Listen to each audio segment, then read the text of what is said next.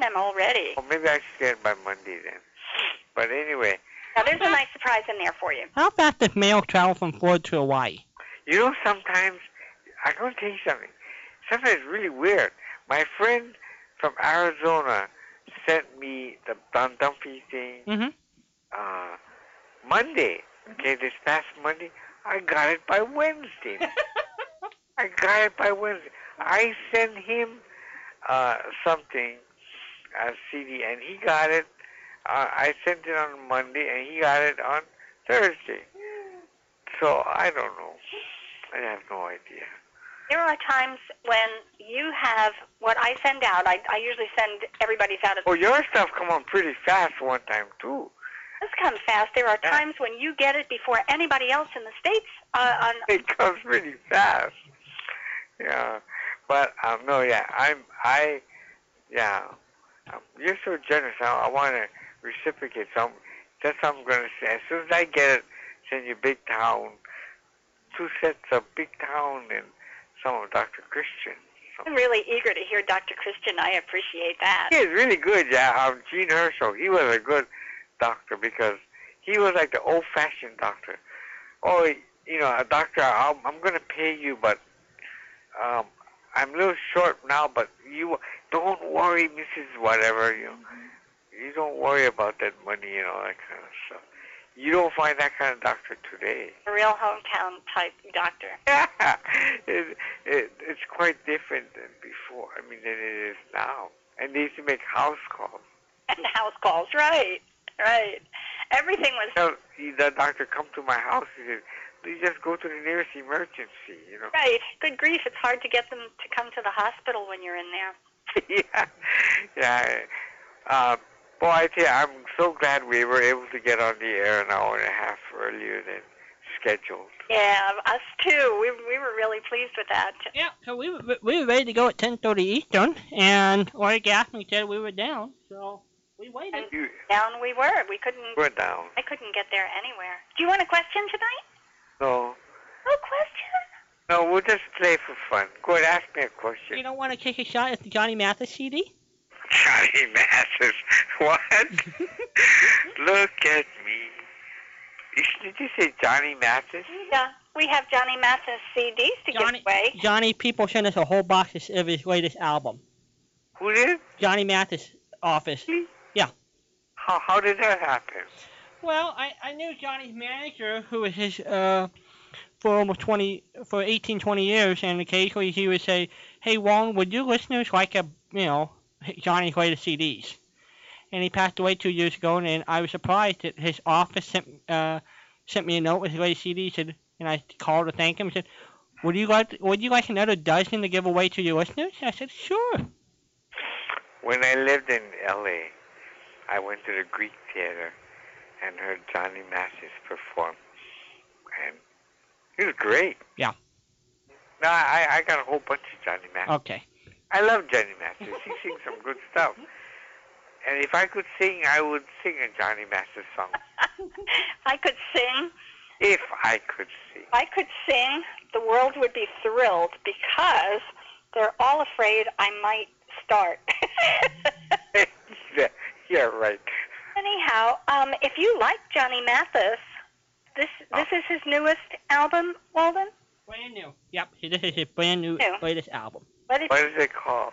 What a Wonderful World, Make the World Go Away, Crazy, Southern Nights, You Don't Know Me, Love in Arms, Shenandoah, We Must Be Lovin' Right, I Can't Stop Loving You, Love Me Tender, Please Help Me, I'm Falling, What a Wonderful World, a Christmas version of What a Wonderful World. How come you know? Who's got the album? You or Walden?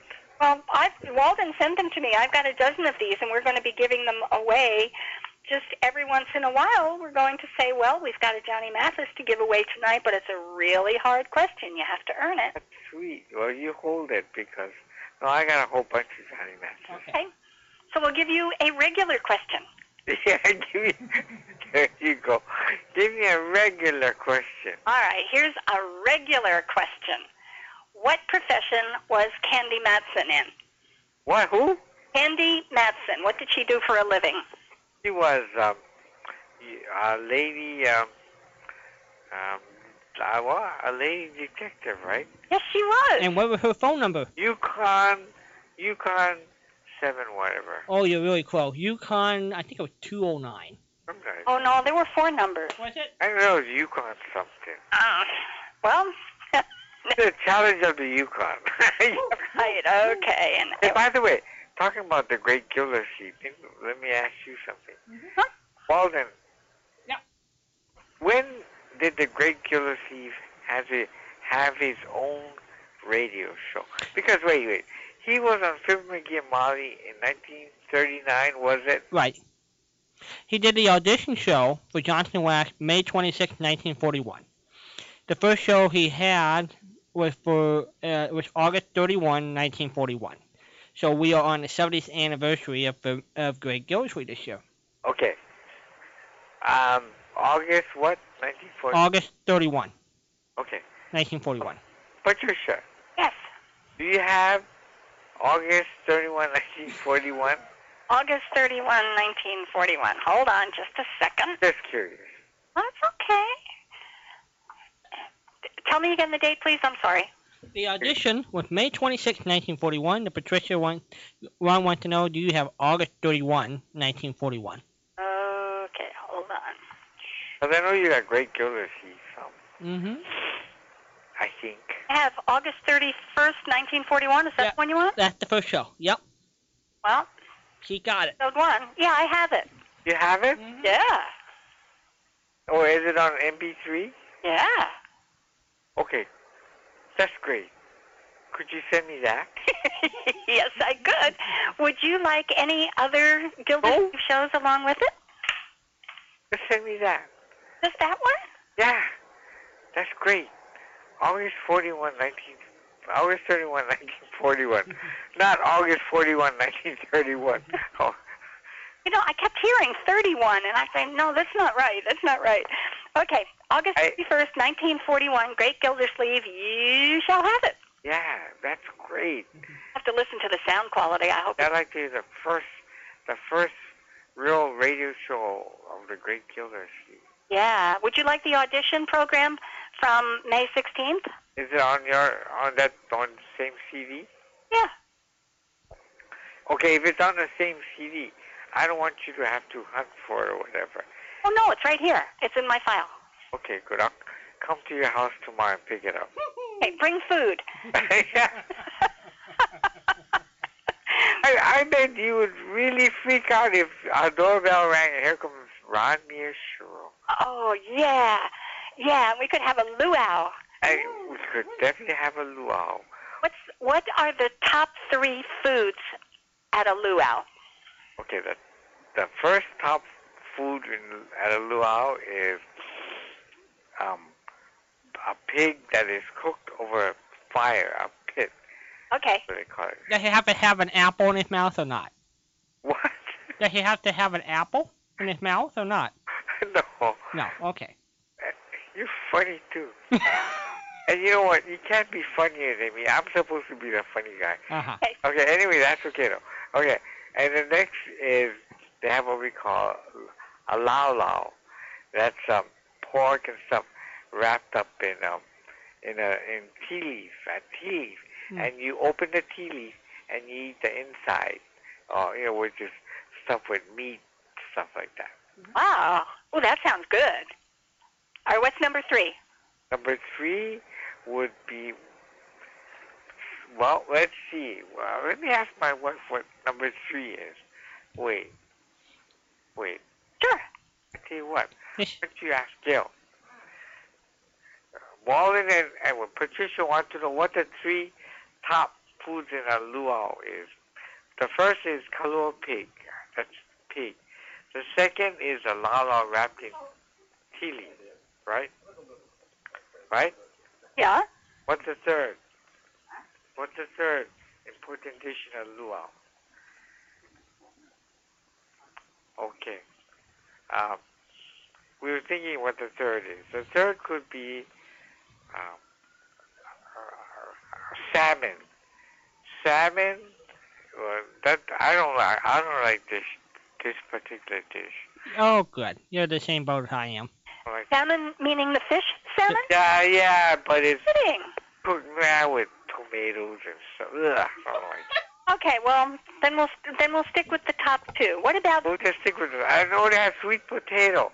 Oh, that's great. I love sweet potatoes. Oh yeah, they have sweet potato. Oh, and baked. I like baked sweet potatoes. Just Oh, yeah, it's good stuff. yeah, it's good stuff. Now we're making ourselves hungry. I know. So, Ron, at your dinner table, what four, what four people would you invite that are no longer with us? Oh, at the dinner table. Uh-huh. Who would you like to spend an evening with? I would like to invite my grandmother on my father's side, my music teacher who taught me my first piano lesson, and taught me for about 9 years, and he had a stroke when he was giving me piano lessons. He collapsed and he died. Oh my gosh, you were there? Here, yeah, in his favorite show. That's why I have a lot of Jack Benny shows in my collection, because his favorite show was Jack Benny. Oh, how sweet. And then I would like to invite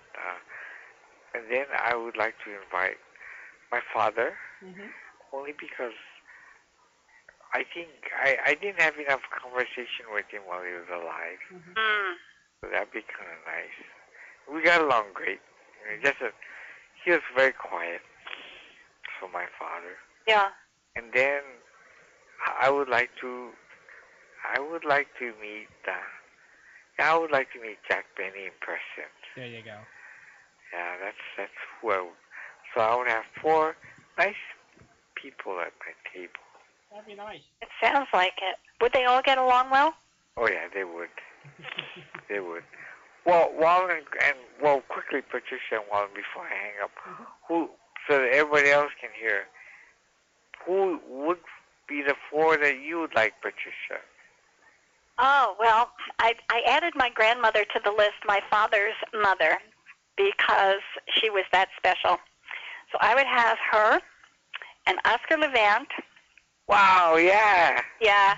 I don't know how they would. I think they'd get along fine. She was she was really cool. She was not hot. She was cool. So I would have Oscar Levant, my grandmother, John Daner, and Patrick Henry. Now, why John Daner and why Patrick Henry?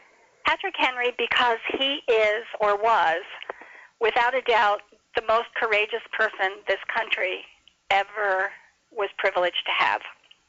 He was the one who stood up and meant, give me liberty or give me death, and he was ready to die.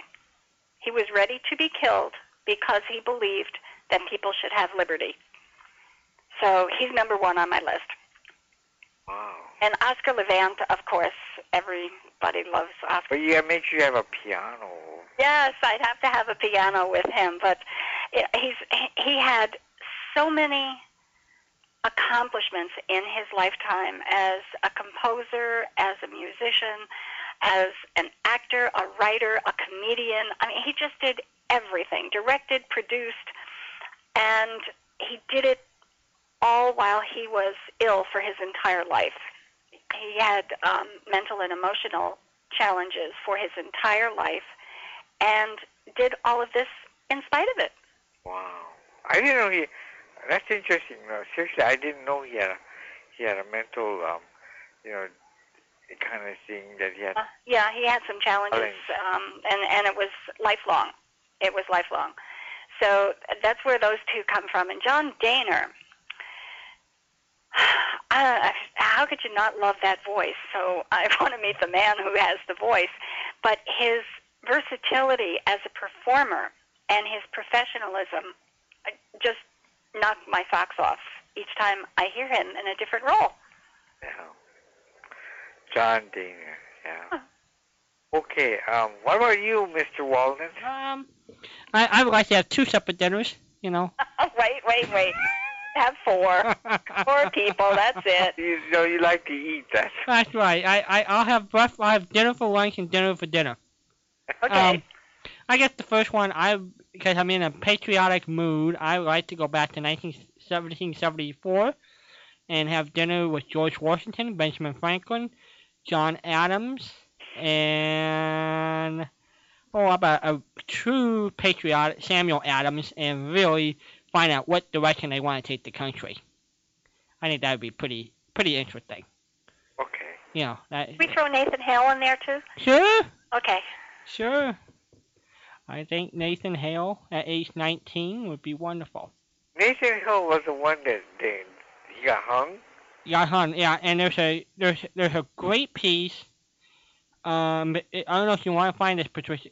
The General Motors during the war had their own 90-minute classical music show, or 75, and they would have guest speakers. And Orson Welles, as intermission guest, talked about Nathan Hale. Whoa.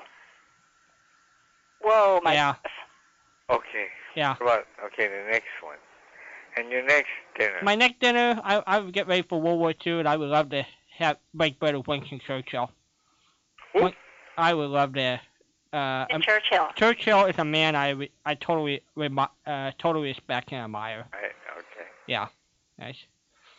So all the great. I think with Winston Churchill, Walden, you're going to have him all by himself, because he would eclipse everybody else. Nobody would have a chance to compete in that kind of an environment. I mean, he's such an imposing man. So you have to have dinner by yourself with him. How's that? Yeah.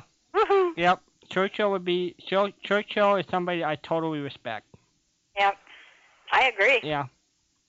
So. Another one just stood up and did what had to be done. Philip Nolan. Excuse me? You remember Philip Nolan? That's the man without a country. Is that what his name? That's right. Philip Nolan. Yeah. Yep. He was one of the nicest. I mean, it was a real touching story how in his cabin he had all kinds of pictures and stuff that from America, and he thought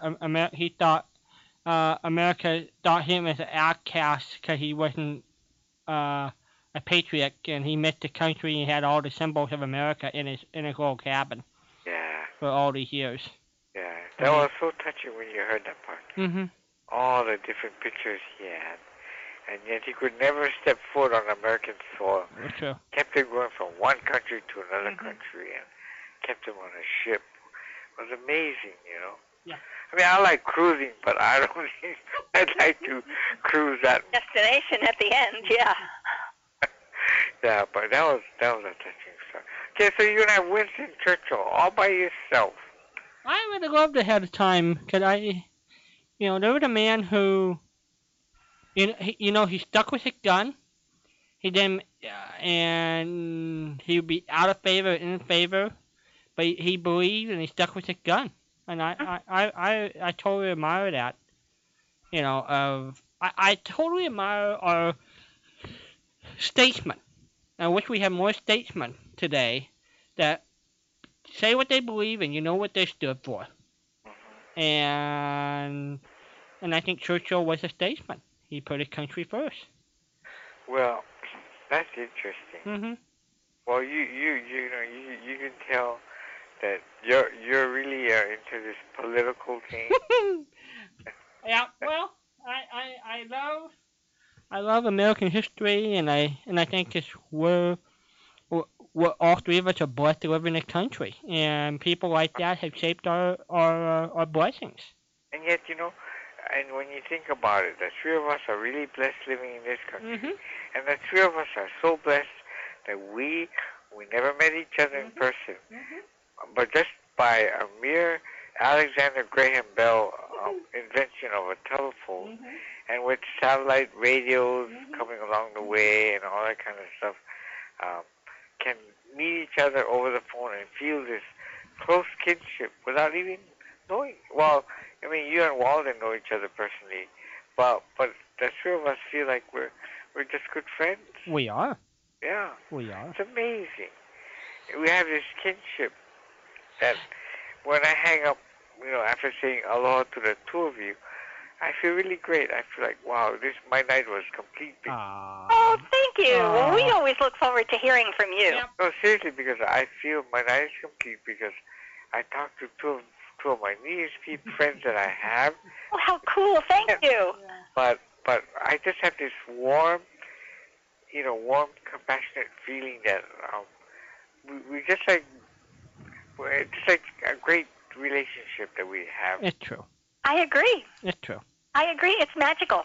Mm-hmm. A common interest in old radio shows because we believe in clean humor and clean, thoughts and stuff like that. And I just love it. And we have the same common interest, Yes. So it's great. I think it's great. So when's your next piano engagement? I don't know. Oh, I know. Tonight I'm off, but I have. You're gonna be playing Valentine? Yeah.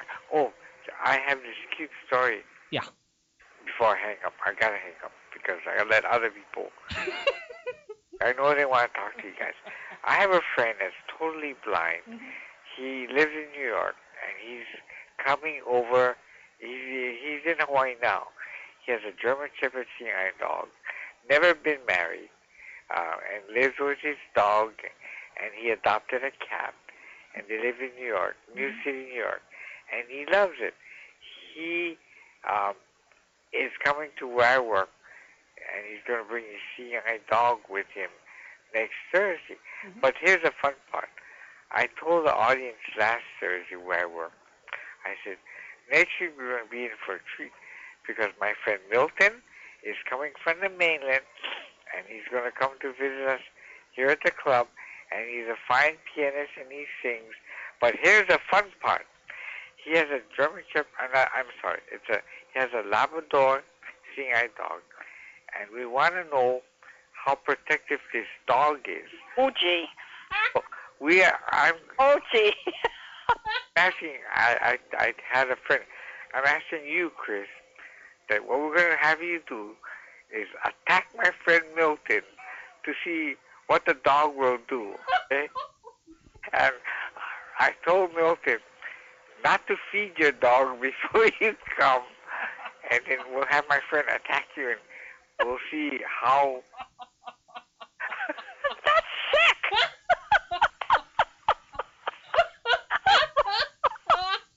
So I told the crowd, so next week it'll be better than WWF, What put that story on the wire? You're a true friend, Ron. Only a true friend would do. My friend said, oh, no, you're not. I said, oh, yeah, because I had to find somebody that would be, good chunk of meat for the dog. And maybe while you're saying your prayer, he'll be probably saying grace, And Oh, you are outrageous. Would you tell me again where he is from? Which part of New York? He lives in, they call it New City, I guess, New York. That's the county I grew up in. Oh, really? Uh-huh. Oh, my gosh. Like 2 towns away. Wow. No. You know what I'm going to do next week? Seriously.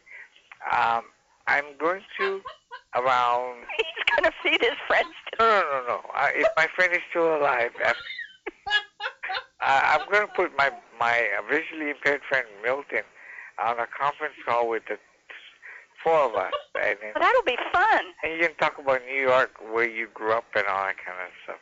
Oh, that would be fun. Hawaii, and he's going to be here for a month, and then on the 2nd of March he goes back to New York. He plays music there. But what's amazing is he is very independent. His dog's name is Adonis, a very nice Adonis is his dog? yeah, that's the name of the... Oh, boy.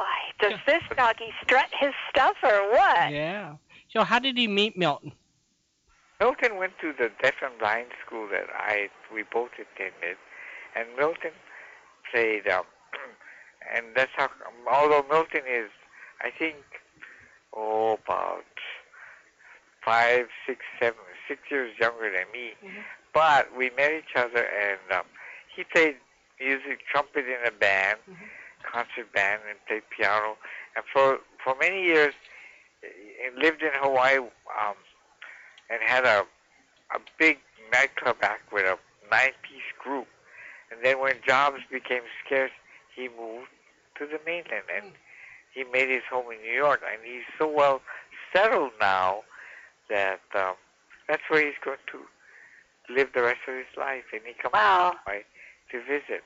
His name is Milton, and he's a very interesting individual, and he takes good care of himself and his dog, and he loves animals, and he has a cat that's 19 years old. My goodness. Most cats die when they're about 15. Oh. Yeah. That's a well cared for kitty. Yeah, right. So he takes good care of his cat. To be able to say hi to him, we'll have a conference call, really? Yeah, we will. Oh, super. Being born in New City and all that kind of stuff. So, yeah, we'll do it next Saturday. So, yeah, you guys have a good one. And I'd like to say to you both, aloha. Aloha. Aloha. And to Gail. We'll look forward to a great deal to see you. And I'll send you Don Dumpy's thing, Thank you, Ron. Thank you so much. And you'll love it. I will. Okay. Thanks, Ron. Bye-bye. Thank you. There he goes. Our buddy Ron from Hawaii. 714-545-2071. Thank you for staying up with us and tuning in. Keep on checking with us. We are here. Indeed, we are. We had a late start because Live 365 shut everybody down while they did some major upgrades on their system, and we were among the shutdowns. We are. Now, next week. Yes. Next week, we're going to have Mr. Schultz with us. Mm-hmm. Claire Schultz?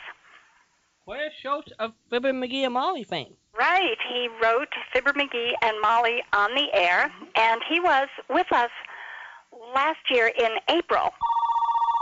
Anniversary of Fibber McGee and Molly, and he's making a return appearance with us next week.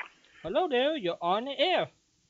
Hey, greetings from Chile, Texas. Woo! Wait. Hello, Chile, Texas. I have learned how to drive in sleet, and I don't like it. You don't like it, Richard, cold huh? is it? Yeah, you really got hammered. What are they doing with the stadium? Is the stadium going to be okay for the game tomorrow? Yeah, today they cranked up the heat to melt the ice off the top of it. Put 6 people in the hospital from the I ice know. on them. One of them was very seriously injured. Yes. And it'll be fine. We finally got above freezing today, so the roads got quite a bit better, and it's going to freeze again tonight. Yeah. But not too bad. I think our airports are going to be fine if people can get, flights out from wherever they're coming from. Yeah. Yeah, and that has been Free anywhere in the United States. recognized that just because your airport looks fine doesn't mean your destination is fine, so everything gets gummed up. Now they're saying we may have some more of this, but not much, on Sunday Stuff, huh? during the game. But, of course, inside the stadium it's fine because it's indoors. But it's... How cold it's been all week? I heard it's been a little cold down there all week long, practically. Yes, yeah. It wasn't above freezing from Monday night to this afternoon. And that is very, very rare for it to be so long. I think maybe that's the longest that it's been below freezing. Of course, I have a friend in North Dakota, and he says, well, we're expecting a thaw in March. Right. June 17th. But actually, the other day, it was colder here than it was there. Or yesterday. It was colder here than it was there. It was about 22 here, and it was Ouch. there. So. But that's obscene. We're just, thanks to the Super Bowl, there's that sports word again, they did bring in some snow plows. We have no snow plows. Why have snow plows? We don't usually need them. But the Texas Department of Transportation did bring in a few snow plows, and then they brought in some more, which helped out. And but I I went about midnight to pick up my wife from her work, and I spun out a little bit then. Wow. After it had been, and it was above freezing, but it didn't get everything. Well, I'd sure like to know who ticked off Mother Nature these last couple of years. She has been having... I hope it wasn't me. I hope it wasn't you, because you're going to get punished if it were. Well, for most of the week, we just, we hunkered down. As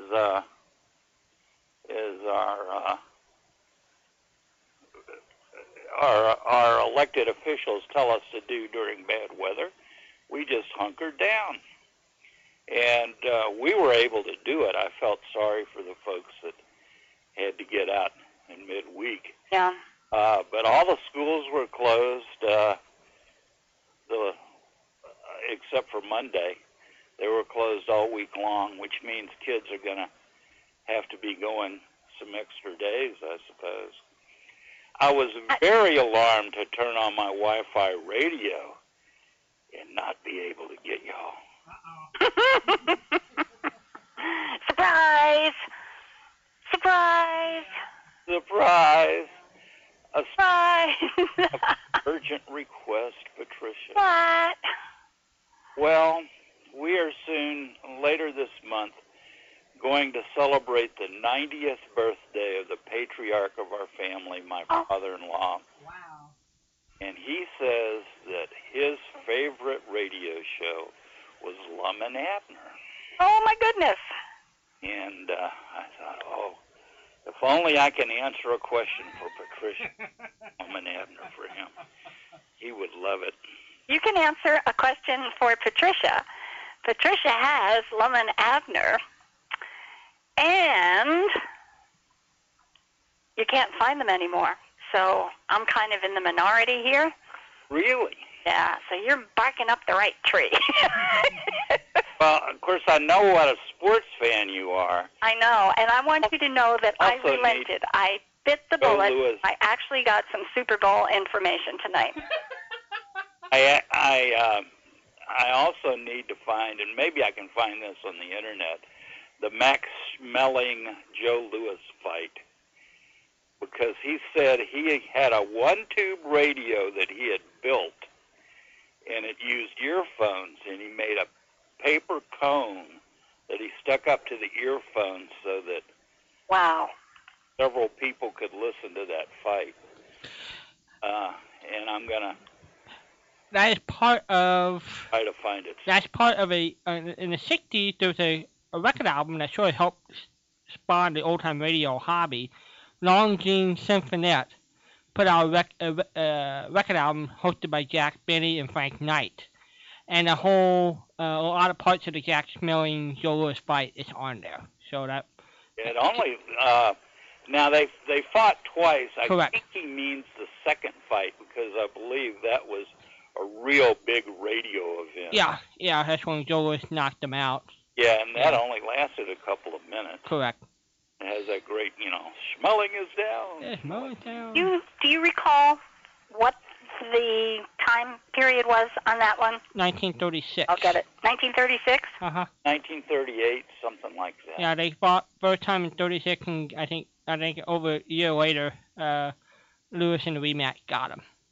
Okay, so it would be like 37-ish. And Louis won. Yeah, the second one, yeah. Louis won the first one, and that was in 36. Okay. And 'cause I have the his comeback fight after that. Okay, and Schmeling took the second one? Schmeling took the first. He beat Joe Louis, and then Joe Louis beat Jack Schmeling in the second one. All right, you lied to me on the first pass. Okay, so Schmeling took... Why? He made a rare mistake. Huh? You lied to me. Huh? Who won the first fight? Schmeling. I've done it just to see if you were paying attention. Schmeling won the first fight in 36. Won the first fight, not Louis. Okay. And then... Hey, Patricia, I heard Brother Bill brag talking about you the other night. Oh, cool. Talking about how lovely you are. I'm adorable. Yeah. Absolutely. I'm adorable. Walden says so. Walden seldom, well, I'm never wrong. seldom lies. Sometimes he may skirt around the truth. Yes, he can be evasive. Yeah. He knows how to be evasive. Especially when I'm looking for answers. Okay. Are you ready for your question? Okay, shoot. All right. We're in detectives here. Uh-oh. All right. What did the detective Pat Novak, these are plural, detectives, Pat Novak, Sergeant Joe Friday, coronet player Pete Kelly, and investigator Jeff Reagan have in common? They were all played by the same person. Yes. And who was that person?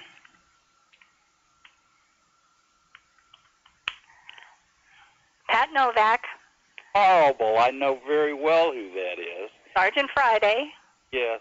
Joe Friday. Dum-de-dum-dum. And he was married to... No, my brain is just... And there was a wonderful show on PBS the other night, our PBS station, about the pioneers of television, and they went on, and of course they had to have, and this was dealing with crime and Oh, yeah. type cop shows, and of course they had to do Dragnet. Right. And he was married to Julie London at one time. Oh, no. This is terrible. I can't think of his name at all. I have this fault in my memory about names, and it's hit me, and I'm going to feel very foolish when you tell me, because he is one of my favorite people. I'm not going to tell you. I loved him. It'll come to me sooner or later. I loved him in the movie The Drill Instructor, where he's given this recruit trouble, and the recruit is smiling. And he says, "Are you smiling? Do you think I'm funny looking? Are you smiling because you think I'm funny looking? Am I funny looking to you?" And he just, right up in the guy's face. I don't. I also love the bit that he did with Johnny Carson. Yes. Oh, with the copper. Copper clapper. Uh-huh. Copper clapper's caper. Correct. The caper, right. The copper clapper caper. And it was flawless. They did not burp on any word in the entire thing. Oh, no. Amazing. It was amazing. Would you like the copper clapper? I believe I'm going to say I believe I know where it is, but I'm not positive, so I won't promise it.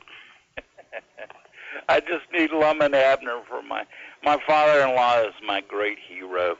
Oh, that is so nice to hear. All right, I have a question for you. Now, Lum and Abner ran forever. How many years did they run, Walden? They ran from, well, locally I think it started in 1931, and they finished up their network program around 1953. Okay, so those are a lot of years. Can you give me a time period? Because these things, they're on like 10 or 11 CDs are full. So I can't give you 11 CDs. Do you have a time period when you would prefer? Let's say They first 38-ish or thereabouts. Good. They first recording started just in 35, so 38 would be good. Yeah, and I know I've got some from 38. Yeah. They're spotty. When I say spotty, I mean they're not in the early years. In the files that I have, there aren't sequential shows. I mean, they're 2 from this month and 1 from that month and 4 from this year. So I'll put together from the 38-ish era. I'll fill up a CD. That'll be And if I can find Lewis and Schmeling, I'll even do that. Because I'm adorable. You are adorable. I'm just adorable. Now, who played Sergeant Joe Friday? Jack. Was it Jack? Was it? Yes. You're halfway there, Richard. Jack? No hints, Walden. I can hear you warming up. Mm-hmm. I can hear you. I'm trying to let my brain spatter out there. Yeah. Well, I can hear you when you start working up your This little. is one of those people that I would love to to have dinner with. Okay, so you put Jack on the table. Okay. I'm not sure he wants to be on the table. Maybe we could let him sit in a chair. Well, we'll put him in Jack in the Box. Okay. Yeah. All right, you're halfway there. Jack Webb. All right. Bingo. All right. Oh, you poor guy. You really had to dig around for that one. So who else is at your dinner table, Richard? You can invite 4 people. I like 4 people. Ooh. I think Groucho Marx, or maybe Harpo. And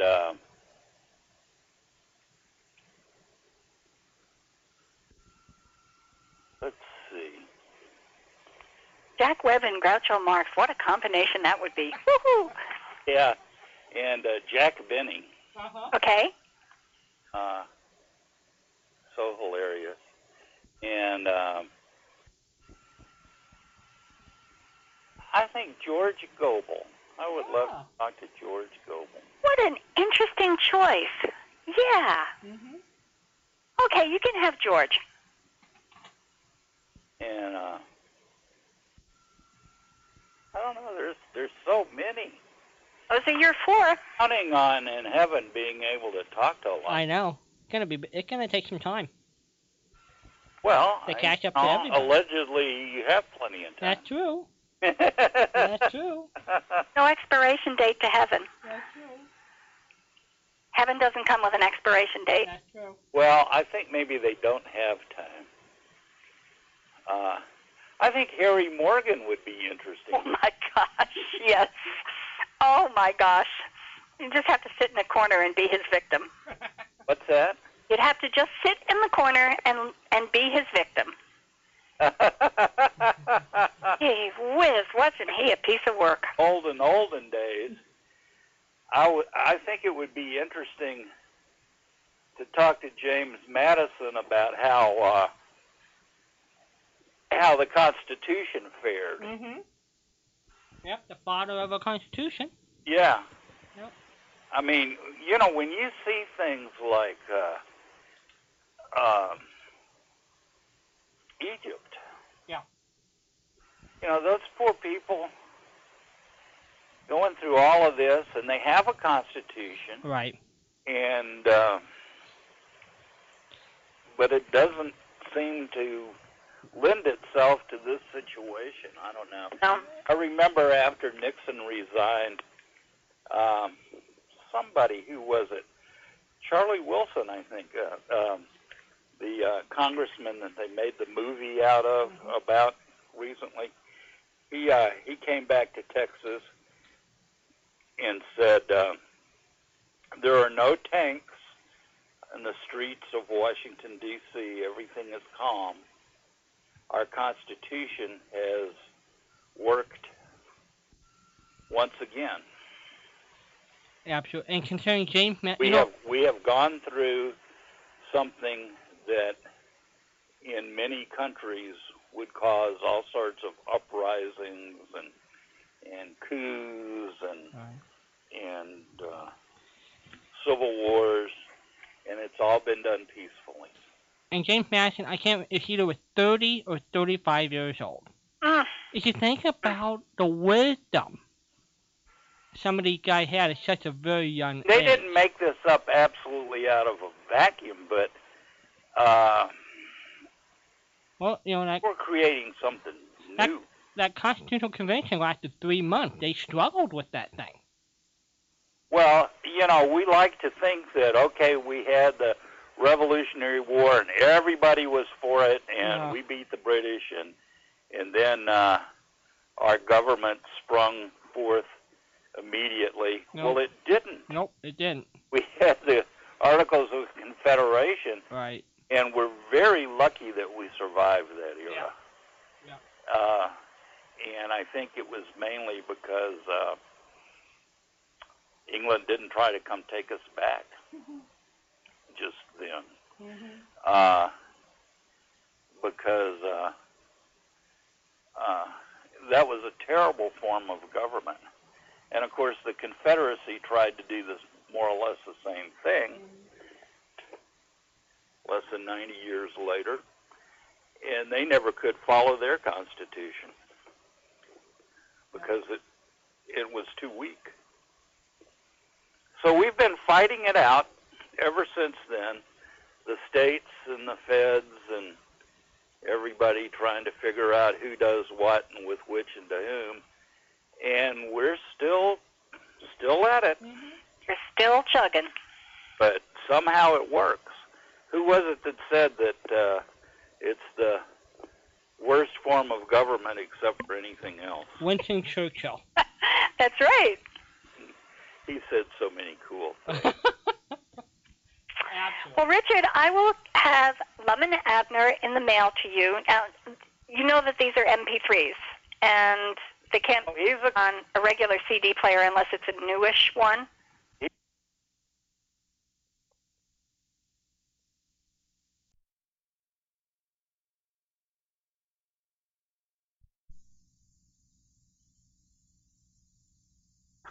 Okay. Well, y'all be good. And thank you, sir, for hanging with us. I hope it warms up. Be safe, please. Well, I mean, next summer we'll be talking about 105 degrees. Yeah, well, we're not going to complain about it, though, are we? No. You have a great night. Thanks for being with us and for waiting with us. Bye-bye, dear. Bye. Bye-bye. 714-545-2071. The mice and the cats are out to play. Yes, we are. Come and play with us. We're up and awake. We are. Well, I've got all of this stuff tonight. I mean, I have got more stuff. I've got enough stuff for the next 2 weeks. Maybe 3. Well, considering our schedule now, next week we're going to have a guest. Mm-hmm. And then the following week, I will be on the road, so Patricia's going to have to figure out what to do with herself on February 19th. I don't know if she's going to, Yeah. And then on the 26th, we'll be on late. And then we're into March. Well, the year's almost over. We'll have to start playing Christmas. Wait, I know. I've got a folder already. I do. I started my Christmas in July folder. All right. I know. Is this too good or what? That's good. Oh, next week, as I started to say, and we'll make sure that we do this later as well, Mr. Schultz, Claire Schultz, who wrote Fibber McGee and Molly on the Air, was with us on the anniversary. What was it, the 75th anniversary last April? Yep, 75th. 75th, and he was with us to talk about Fibber McGee and Molly, and one of the things he did for us was one of Fibber's alliterative presentations where you have the pea, pick, and prunes. He put all of the same letters together, and I'm thinking he wrote it himself because it was not something and he pulled it off without a burp. It was just so cool, and I've asked him if he would consider doing that again with us. You're on the air with Patricia. Hello there. Hello. Yoo-hoo. Please say hello. Oh, gosh. Yeah. So, anyway, Mr. Schultz will be with us at 10:30 next week when we open the show, or about 10:30. Show will start at 10:30, and he is our guest, and he'll be with us for an hour, maybe an hour and a half.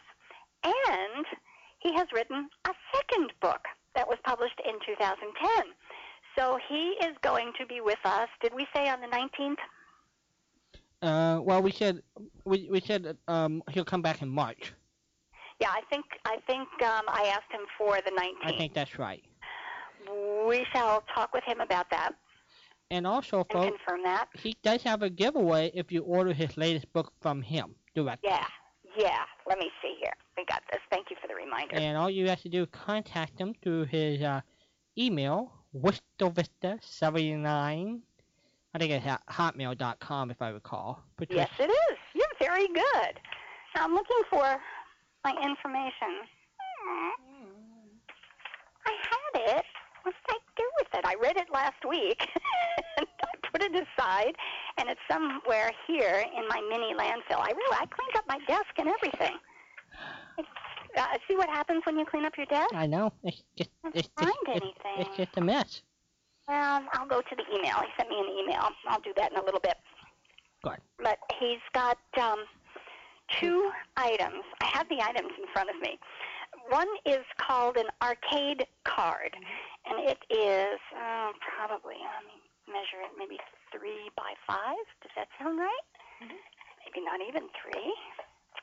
It is 3.5 by 5.5. I was pretty close. 3.5 by 5.5. Photo of a star, and let me see. I've got one. Burt Lancaster. It's like a black and white photo. And one of the things we're going to have to ask him is where an arcade card came from and where the name came from.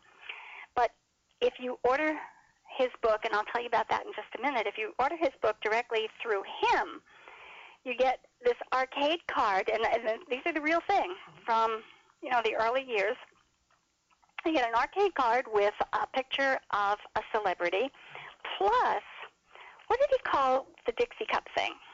I thought it was the ice cream from a Dixie Cup. Yeah, that's what it is, but he had a special name for it. But anyway, it's a Dixie Cup cover, and the covers came with pictures of stars underneath the covers. You pulled them off the Dixie Cups, and inside you had pictures of stars. So these are unused Dixie Cups. You didn't get anybody lick marks on it. They did not come with ice cream. These are pristine. So you will get those two premiums, and these are authentic from the early years. If you order his book, his current book, which is called On the Screen, On the Air, On My Mind. It is a collection of articles that he wrote, many that have been published over the years and many that are new for this particular book.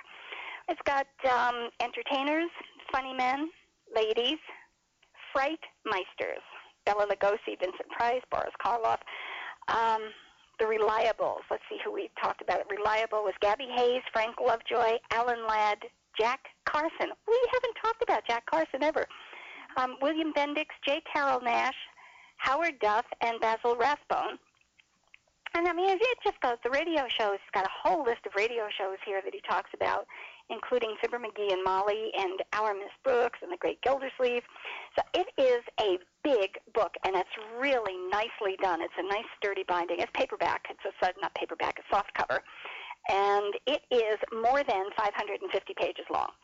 So you certainly get your money's worth. It's $39.95. That's shipping included. And you will get these dandy premiums. It's just so neat to see these. He sent the book to me as a courtesy, and I just think it is so great that I get to read these things, and people are so kind and send them. So anyway, if you want information about the book or to order the book, you can get in touch with Mr. Schultz directly, Claire Schultz, C-L-A-I-R.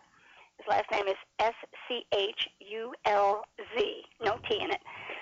Excuse me. And his email address is wistfulvista79, WISTFULVISTA79 @hotmail.com, and he'd be more than happy to give you information about the book. Worth every penny. This is a dynamite bargain. 714-545-2071. Give us a call. And thank you for letting me tell everybody about that. Oh, it's nice that you can. Yeah. Okay. Now, people who call us for the first time, if you've never talked to Walden and me on the phone, you don't have to be a first-time caller to Yesterday USA, just a first-time caller to talk with Walden and me. You automatically get some radio shows. Mm-hmm. And if you can name them, I can probably find them, maybe. No, that's pretty broad, isn't it? I've got a lot of shows. If you name a show, I have a good chance of having ones that you would like. And we have a question for a Johnny Mathis CD. Would you tell people where we got the Johnny Mathis CDs that I can give away? Johnny's office sent us a box of CDs. This is his latest CDs. I knew he's a long-time agent for many, many years. And when he passed away, his office, Johnny's office, dropped me a CD and a note. I called to thank them, and they said, we can send you more for your listeners. And they sent us a dozen CDs. So Patricia, I think it is so cool. Patricia has them in her hot little hands, and she will protect them over there at the Fort Worth mansion, and send them out when the mood strikes her. So we're gonna ask for good trivia questions. And Good trivia question, because this is really a very special CD. Yeah. So. And this is shrink wrap, things that you could buy in the store now. These and those are, if you went and bought them in the store, it cost you a couple of dollars for sure. Manufactured, sealed Yes. type stuff. Yeah. The name of the album is Johnny Mathis, Let It Be Me, Mathis in Nashville. These are all Nashville type songs. What a Wonderful World, Let It Be Me, Make the World Go Away, Crazy, Southern Nights, You Don't Know Me. Lovin' Arms, Shenandoah. I really need to hear that one. We Must Be Lovin' Right. I don't know that one. I Can't Stop Loving You. Boy, Nashville people really know how to do love, right? Love Me Tender, Please Help Me, I'm Falling in Love with You. And What a Wonderful World, the Christmas version. So here is the Johnny Mathis CD question. Now, this is not a Johnny Mathis question. It is a question to get the Johnny Mathis CD. And Googling is fine. Who rode a chestnut mare named Dusty? Now, I have asked this or mentioned this at least 3 different times during a show. At 3 different times over the course of the last year, probably just the last 6 months. So if you were listening and you know who rode a chestnut mare named Dusty, you can have a Johnny Mathis CD. I'll give you a big hint. Oh, no hints. Okay. No. Okay. You and your, I'm telling you, ask Walden, well, what color was that rock? Or where did that rock come from? Well, I don't know yet, but I can tell you the mountain was 17,000 feet high. And you're a rascal. Well, I thought the hint wouldn't hurt. Oh, go ahead. It was not George Washington. No, he had a white horse. So it was not the father of our country. I just want to give that a Walden, hint. I thought you were really. You just hop around. You're like a little kid. Ooh, ooh, ooh, I got something. Ooh, ooh, let me tell.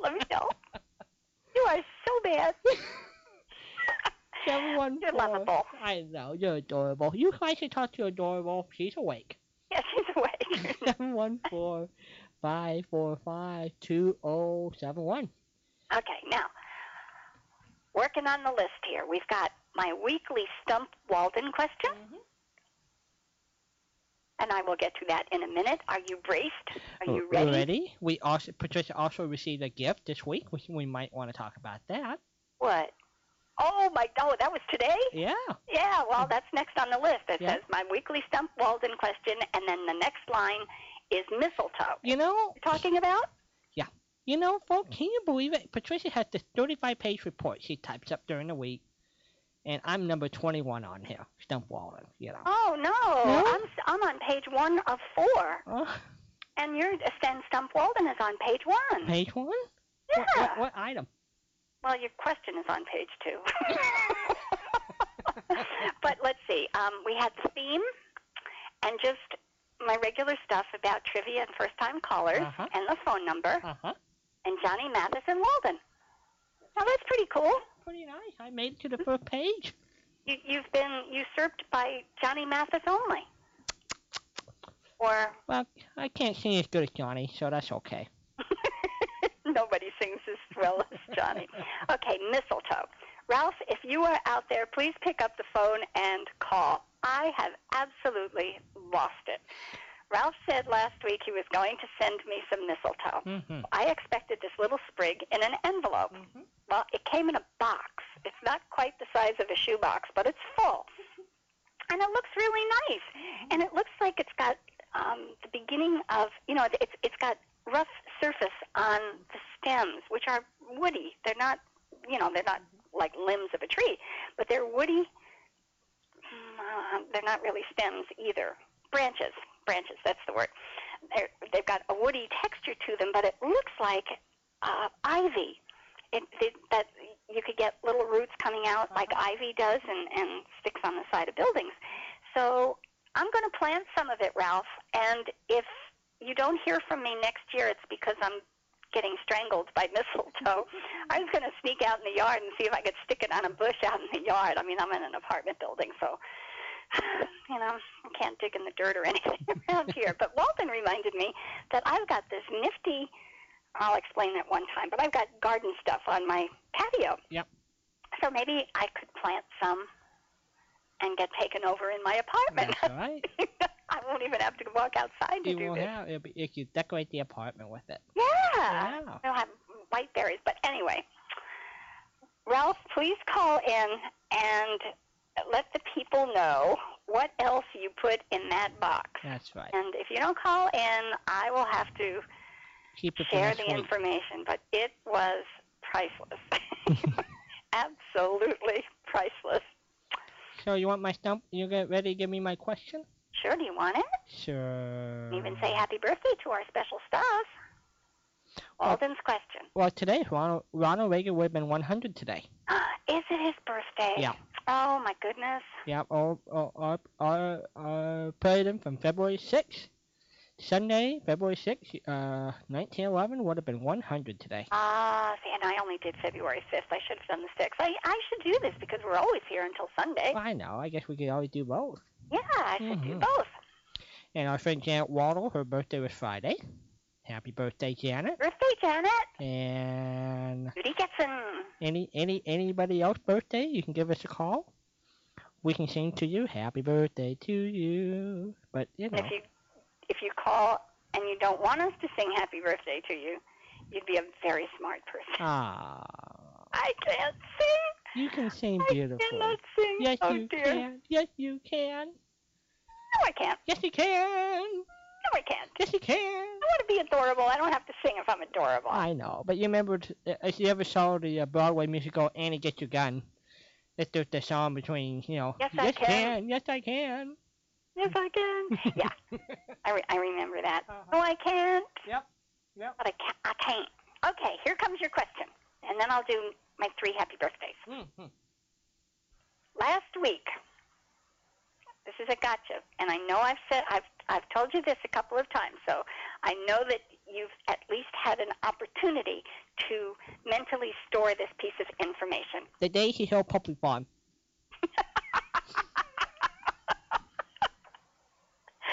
No, that wasn't the question.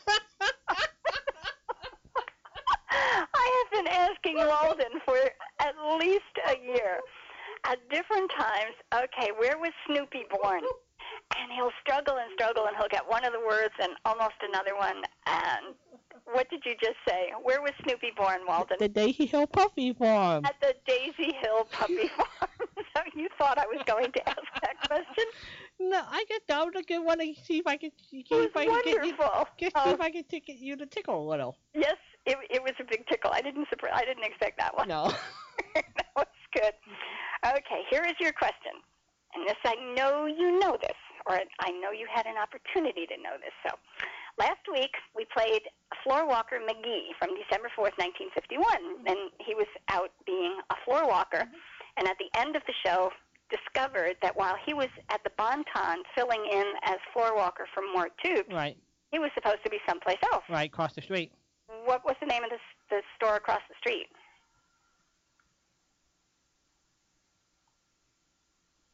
Let's see, the broadcast was December 4th, 1951. Well, so everybody wait, I'll go get the show and we'll find out. No. He was at the Bon-Ton, and he was supposed to be someplace else. And it was the only show that I know of that said Wistful Vista had 2 department stores. And it probably didn't. They just created one for this show.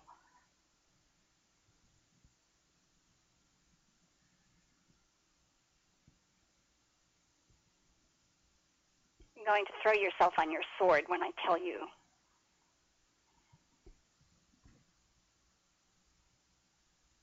Did you go to have a peanut butter and jelly sandwich? I went and had one before the show. Oh, okay. I just wondered there wasn't any noise over there. Oh, you want noise? No. Oh, you're going to set off your toys again. There we go. Ow. Or Oh, that one's okay. That one's good.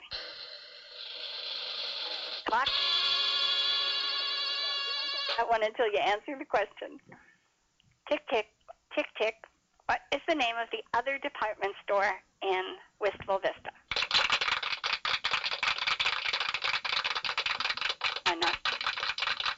No. You don't get applause until you do something. You don't get laughter either. You know what Lucy Van Pelt's philosophy is? If you're going to be wrong at the top of your lungs. Ooh, I'll take that one. I'll have that. Okay, what was the name of the other department store in Wistful Vista? Time is ticking. Bonton. No, that was the regular one, other than the Bonton. He showed up at the Bonton. Mm-hmm. Where was he supposed to be?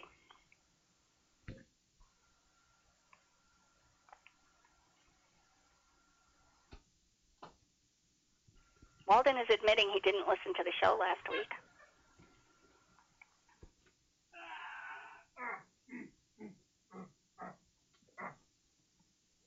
Was that you? Yeah. Well, you really are struggling. You're struggling as hard as Richard did. Uh-huh. Are you ready for the answer? No. Was that a yes or a no? Nope, not yet. Not yet. Okay. I'll just keep talking here then, okay? Uh-huh. And you keep Walden, are you getting out the show? Uh-huh. I knew it. 3,000 miles, and I knew what you were doing. Okay, well, while he's looking for the answer, and he's going to try to get away with saying, I knew it all the time. Here it is. Last week in the show, Floorwalker McGee. Let's see here. Got it? I'm open. Okay, you're working on it. Fibber mentioned celery tonic, and I just happened to have found, finally, a recipe for celery tonic. And if anybody has ever heard of celery tonic, please give us a call and let me know. I had never heard of this before. It's an honest-to-goodness item, and it has survived all of these years. Let's see, Steph would give us a clue. What? Come on, show. And we were going to talk about writing for Elliot Lewis, too. I know. Well, I think it mentioned at the end of the show, and I give up. I thought it'd be fun to hear the clip of the show. The tagline in here. Yeah. Oh, it's way at the end. Yeah.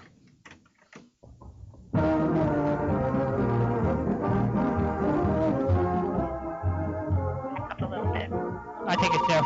Well, this is quite a day, kiddo. Somebody was listening. I got an offer from the downtown department store to work steady. As a Floorwalker? Yep. At the downtown department store? No, the downtown wants me to work at the Bonton. What? Got it. Uh-huh. You mean the downtown wants you to work at the Bonton, and the Bonton wants you to work at the downtown because you work at the Bonton with such a help to the downtown that's between the downtown and the Bonton? No, please, kiddo. Good night. Good night, all. And there we go. Hello, caller. You are on the air. Did you know it was a downtown department store? I called to help you, but then you... I know. Did you remember it? Oh, yes. Oh, the steel trap line. How are you? Feeling trapped, I guess. Oh, you were just a little bit too late. Walden was really... Yeah, I tried twice, and I missed out. I'm using an old cell phone that not too conducive for dialing for me, and I dialed the wrong number, or I would have made it. Thank goodness it wasn't anybody's number. Did you wake somebody up? No, it wasn't anybody's number. Oh, okay. Unless it was a lady that says you dialed the wrong number. Uh-huh. She might have been awake. There have got to be people out there. I was talking with Walden when we talked the other night that I periodically would do work for a publication that included pages of what they considered important phone numbers and resources for people, and I had to verify easily 100 telephone numbers every year. And 911 was one that I could count on. I didn't have to call 911 to make sure 911 still operated, but everything else I had to call. And I used to do it at, 2 o'clock, 3 o'clock, 4 o'clock in the morning. Because when I did it during the day, I would always get a person. And the person would say, well, what am I going to say? Well, I'm doing work for a magazine and I'm verifying phone numbers. And the answer would be, well, what magazine are you working for? No, I just need to verify. Well, I have to, So I'd wind up engaged in conversations with people 100 times. So I used to do this at night and wait for answering machines and recordings and voicemails to pick up. And then I'd know I had the right number, except one of the numbers they had listed from the year before had turned out to be a private residence. And I called this poor man at 4:30 in the morning to tell him I had a wrong number. And I mean, what are you going to do? I did wake him up, and I was so embarrassed. Well, I guess that's one of the hazards of the job. I know. Well, it wasn't his hazard, but... Well, no, it was your hazard, but... yeah. He wound I guess if you only got one out of that bunch like that, you were mighty lucky. Yeah, and I did it every year. So you're right. I was very fortunate. And I've got this little touch of dyslexia, so I transpose numbers if I don't say them out loud when I'm dialing. So I really am very fortunate that I didn't mess up more than that one time, but it really was embarrassing to get this poor guy out of bed at 4:30 in the morning. He didn't know I was adorable, and I didn't stop to tell him. Well, he might have told you something anyway, but I don't know. It would have been you were adorable. It was not adorable. He did not say nice words about me, I guess, after I hung up. But, that was not a good one. Okay. I do know why it is, too. I get calls, and they seem to come in spells, though. You'll have 2 or 3 in a month, and then it'll go for quite a while, and not any. But I get calls to come tow someone's car in at 2 o'clock in the morning. Oh. Or did I tow a car? And stuff like that. And I know why it is, but people, I guess, don't pay attention. In the phone book, my company is under West Antenna. Uh-huh. And it's under towers. Okay. Well, the next heading... towing and towers. Towers. And they don't know the difference between tower and tow. And that's why I get the calls. Well... But I've held, I've stayed under control, and I've never told one of them, we will be right out. You're a good person. Well, you know what the, as you were saying it, Towers, they are reading it towers. Yeah, exactly. Opposed to towers, yeah. Okay. Yeah, I think tower would be Toers. I'm not a speller either, so if I'm wrong, that's too bad. But it would be Tow. I know why they're doing it, but I still get calls at 2 or 3 o'clock. Oh, wow. Oh, wow. I moved to an apartment here. It was quite a while ago. It was a different apartment from what I'm in now. It was the first apartment I ever had in my whole life. And I moved just over the line from my old telephone exchange area, so I had to get a new telephone number. And I did not know it, but they gave me a number that was out of service for 6 months for a place called Boat Lovers of America. And they rented boats in southwest Florida. I am on the Gulf of Mexico with bays and just water all over the place. And in a tourist-oriented area, I had easily 10 phone calls every other day people looking for boats. And, I mean, it wasn't their fault. This guy was still in the phone book, and the phone company just gave me this number without telling me what it had been ahead of time. Well, they don't tell you. No, I just made out a list of boat rental places and said, no, I'm not the right one, but here are a couple you could try. And, it was nice for them. They appreciated that I did that, and it certainly wasn't any big trouble for me to look up a couple of phone numbers, but it could get frustrating when they called at, 4 and 5 o'clock in the morning looking to go out fishing. Well, I got a residential phone in my house, and the number they gave me, I had the thing probably close to a year, and most all the calls I ever got were collection calls. Oh, my. And I finally asked one day, who it was, and they told me the whole name and all that stuff. Well, they kept coming and kept coming and kept coming. The local school sister would call to tell me that their children would be out on such and such a day, or they were having a parent-teacher meeting or some such thing as that. Well, I finally had the phone number changed. Mm-hmm. And I told them why I had it changed. Well, they were sorry and all this. Well,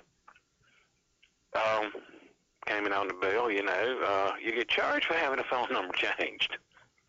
Oh. Well, I didn't say anything. I wanted it changed. Well, turn around and here comes another bunch of collection calls over for somebody else. Oh, my gosh. I got a third one.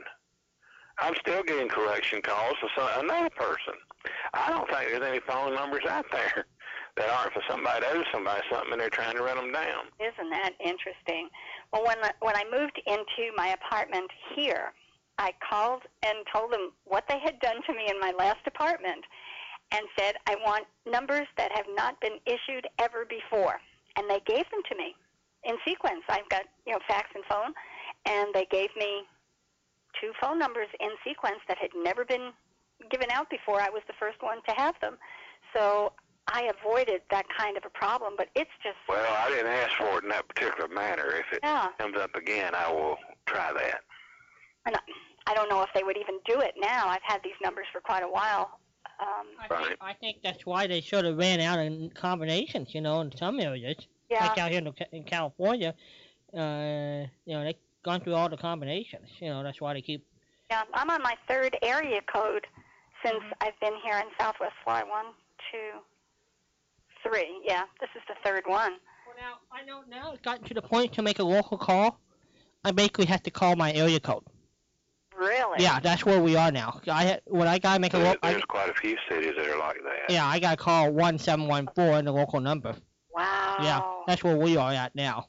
So you really are gobbled up. Yeah, we are. We just keep getting broken up into smaller and smaller pieces. Well, I know Barbara had the same problem. She didn't have her name in the phone book. She just had 2 initials and her last name. Mm-hmm. Well, the collection agency got after her, and the first name was the name of somebody that they were hunting for. It was a man, and they were hunting for him for, to pay a bill. Mm-hmm. And, she told them that she wasn't him. Well, it's in the phone book as B.A. in the last name, and we know you are him. She said, I'm not a him, and my name is not, the man's name. My name is Barbara Ann. Well, that's not true. We found this on the internet, and we know that you're who we're looking for. Mm-hmm. You wouldn't believe the stink that's been over that. That happened to... We finally, looked for him on the internet and found him in a town south of Greensboro, a little town called Ashboro. And I know what happened. He moved just because, he couldn't do anything else. And they keep looking for Greensboro and not just trying to find him, period. Yeah. But I know that's what he's bound to have done because it's an unusual name. I'd never heard it before. Yeah. I mean, it wasn't like Bill or something like that. If it happened to our family, people who would charge up credit cards like the same, department store, and they would have the exact same name as my dad. And then they would, well, you had a time with that. Oh, yeah. So we had to go through that a few times over the years. That's not us. Even though it's not the same name. It's the same name, but it's not the right person. Mm-hmm. So. Well, I'm glad to say one thing. I don't think I've ever run into but 2 Harwoods that were other than a last name. And one was a ham radio operator in New Jersey. Don't even remember his last name. And in a list of people on Skype, there was one in Spain, and I think he had the whole name, or the middle and last name. It was Roger Harwood West, I think. Oh, my goodness. And that's as close as I've ever seen. But, you know, it sounded like an American to me, but I guess he was living in Spain, but that's where he said he was. Wow. I never did talk to him or anything. I just saw it in a list. But I think those, now I've seen it as a last name, but those are the only 2 times I've ever seen it as a first or middle name. I thought I was doing Walden Hughes out there on the internet, and I found another Walden Hughes at the College of Music, so I dropped them an email, let them know that we share the same name. I ran Walden Hughes when you told me that. Yeah. Recently. Uh-huh. You're all over the place out there. Isn't that something? And it's not, I don't mean you, I mean the name Walden Hughes, and it's not just the 2 of you. Isn't that something? How about that? That's amazing. It is. I guess it would really be surprising if you didn't know how many times your name repeated, even currently, much less over, say, 50 years or 100 years or whatever. Yeah. And before I forget it, I meant to tell you last week, and we got wrapped up with something, I forgot it, that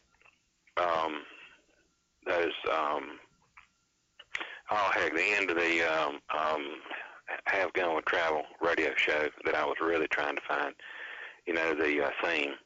Oh, yeah. I finally got that thing on my cell phone as a ringtone. Oh, hooray! How did, and I don't even want to know. The Dwayne Eddy one, too, but the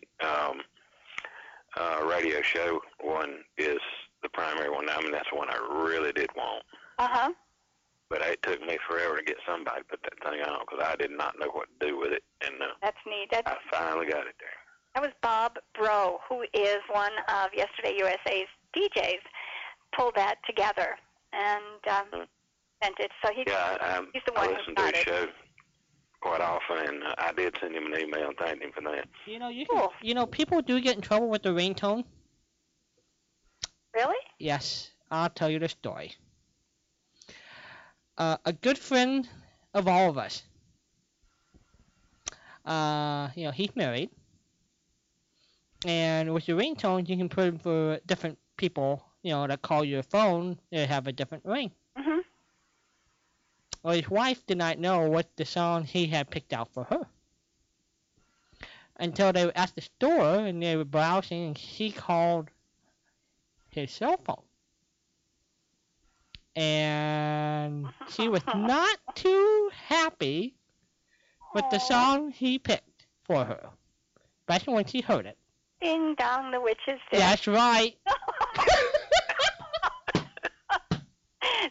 That's what the one. Oh my gosh. Mm-hmm. Well, has he married again since? Oh, he's still married. He's still married. Okay. Yeah. Sleeping in opposite sides of the house. they haven't filed for divorce yet. Yeah. Way to prevent a lot of that. A lot of hams I know have programmed their phones to ring with the CW ham call sign. Oh. And, you know, unless you can copy CW at about 15 to 30 words a minute, you don't need to worry about anybody recognizing. Oh, that's good. Yeah. And, you know, you might especially say your wife, but I got in a mess one time over that, and I don't know what I was thinking. I wasn't. That was the thing. Well, you're a pretty smart guy, so that's hard to imagine what happened.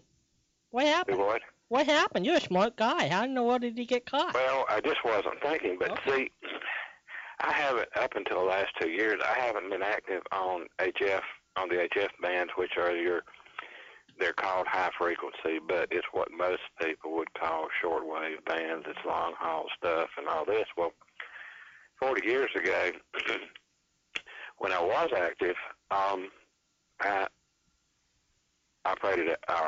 checked into a traffic net, an emergency traffic net here in North Carolina.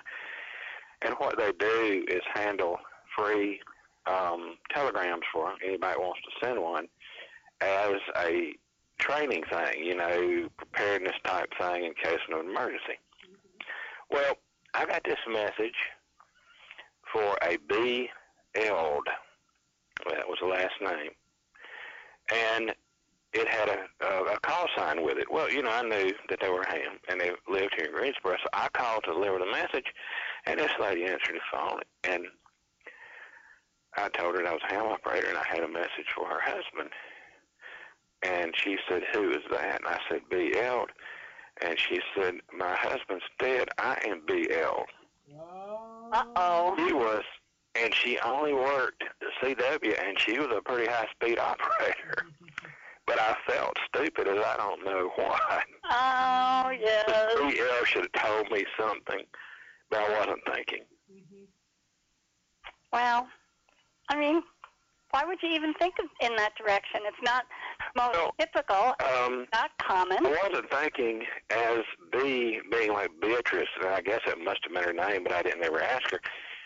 I just thought of it as an initial. Sure. And, you know, I thought Bill or Bert or whatever. I really didn't give it any thought, but I never pulled that trick again.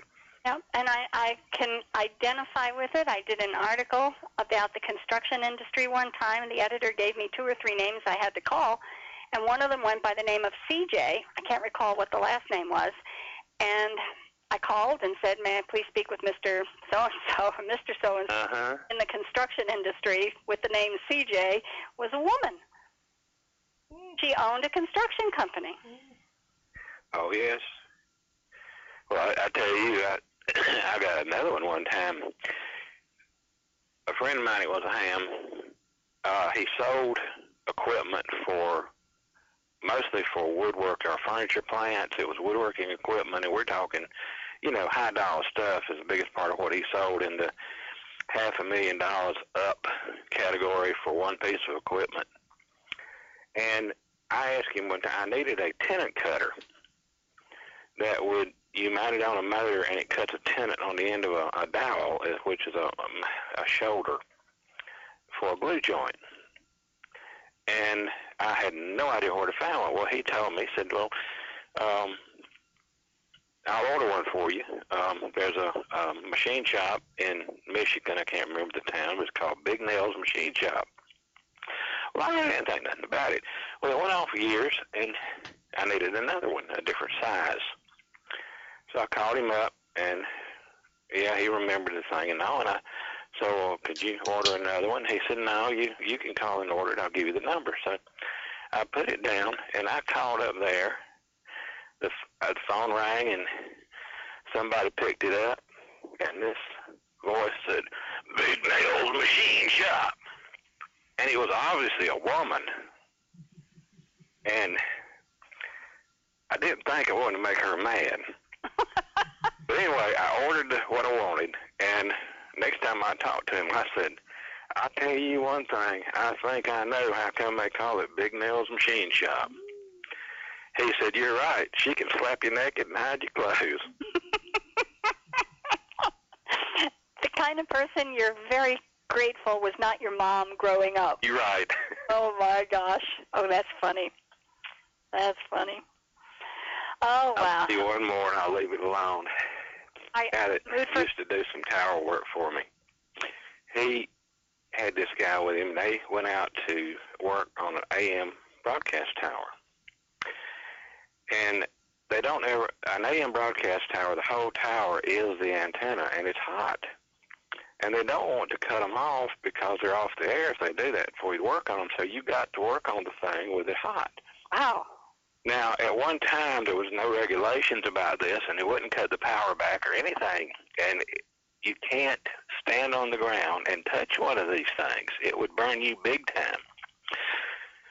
So what they would do is to lean a wooden or fiberglass ladder against the tower and climb that and then reach over and grab the tower.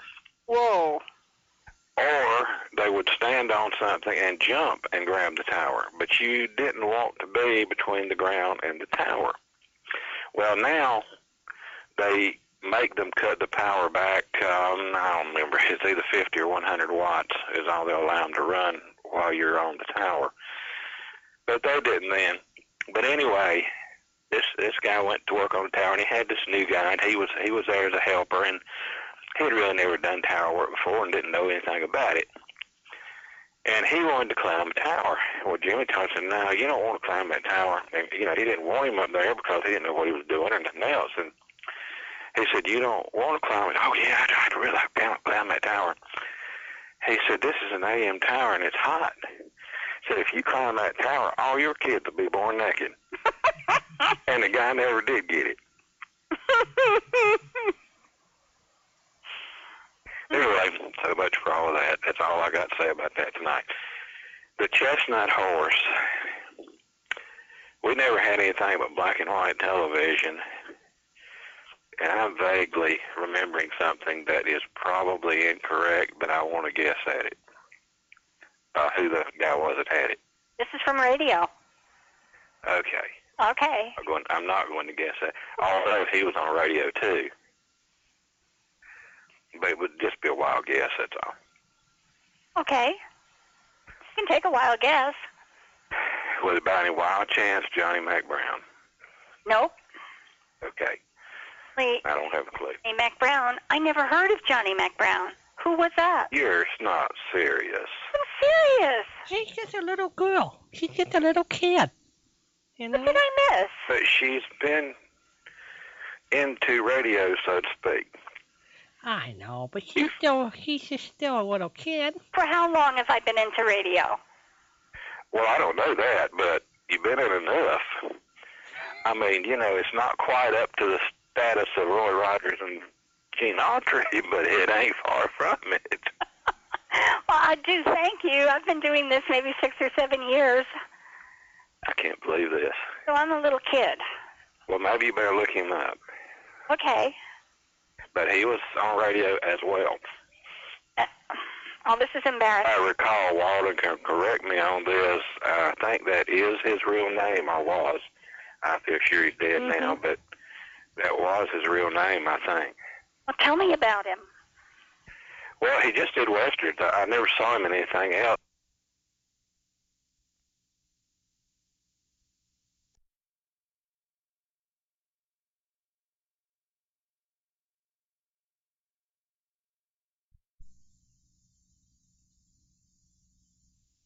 I just can't be sure the whole time period, but I feel sure you can find out something about him. I didn't even know he existed. Walden, it's all your fault. I know. That's okay. Yeah, he always had a thing on I just saw him in the TV shows. I did not see, big screen movies of him because I hardly ever went to the movies. I don't think I went more than 2 or 3 times in my life, but nevertheless, he had a thing that I thought was so neat, but once, you're grown and think about it, it is, well, as we would say, it sure ain't practical. What was But he would always get in a fight with the bad guys, and he would wind up on the second story of the main street of town. Uh-huh. And he would come out a window on the roof over the sidewalk near the boardwalk. Right. And run to the edge and jump down on to his horse and take off. A lot of them did that. Now, at the time, I think others did it too, but he was the main one I ever saw doing this. But at the time, I did, even as a kid, I had a question. Who ties their horse at the hitch and rail back then? Yeah. I mean, it didn't make a lick of sense, but I guess it looked good. And I mean, you say, well, he had tied on the other side of the street. You can't jump that far. I know they had narrow streets, but you still can't jump that far. The horse was backed up to the building that he jumped off of. And you just don't tie a horse like that. No, you don't tie a horse by the tail. No. It's got... Not to mention the fact who's going to tie him when he takes off. You don't parallel park a horse. No. But doesn't it hurt? I mean, when you jump off a roof. Well, see, that was what I looked at.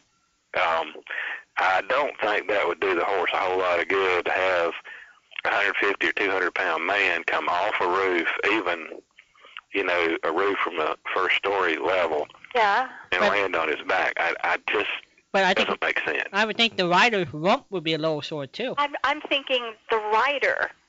I mean. Well, I don't think it'd help either one.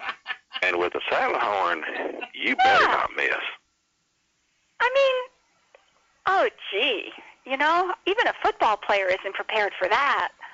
No, nobody is really, I don't think. But, you know, you see a lot of things in the movies you can't. Yeah. I mean, even when I was a kid, I would see this and say, ow, oh, ouch. I mean, it really looks like it hurts. Never mind the poor horse. Poor horsey. Okay, are you ready for a real question? Yes. Okay. Ready. Fibber, McGee, and Molly, what was Oldie's last name? We tried this one last week and got a miss on it. Well, I know it. Now I'm trying to get it to come up. Only. You're good at this, too.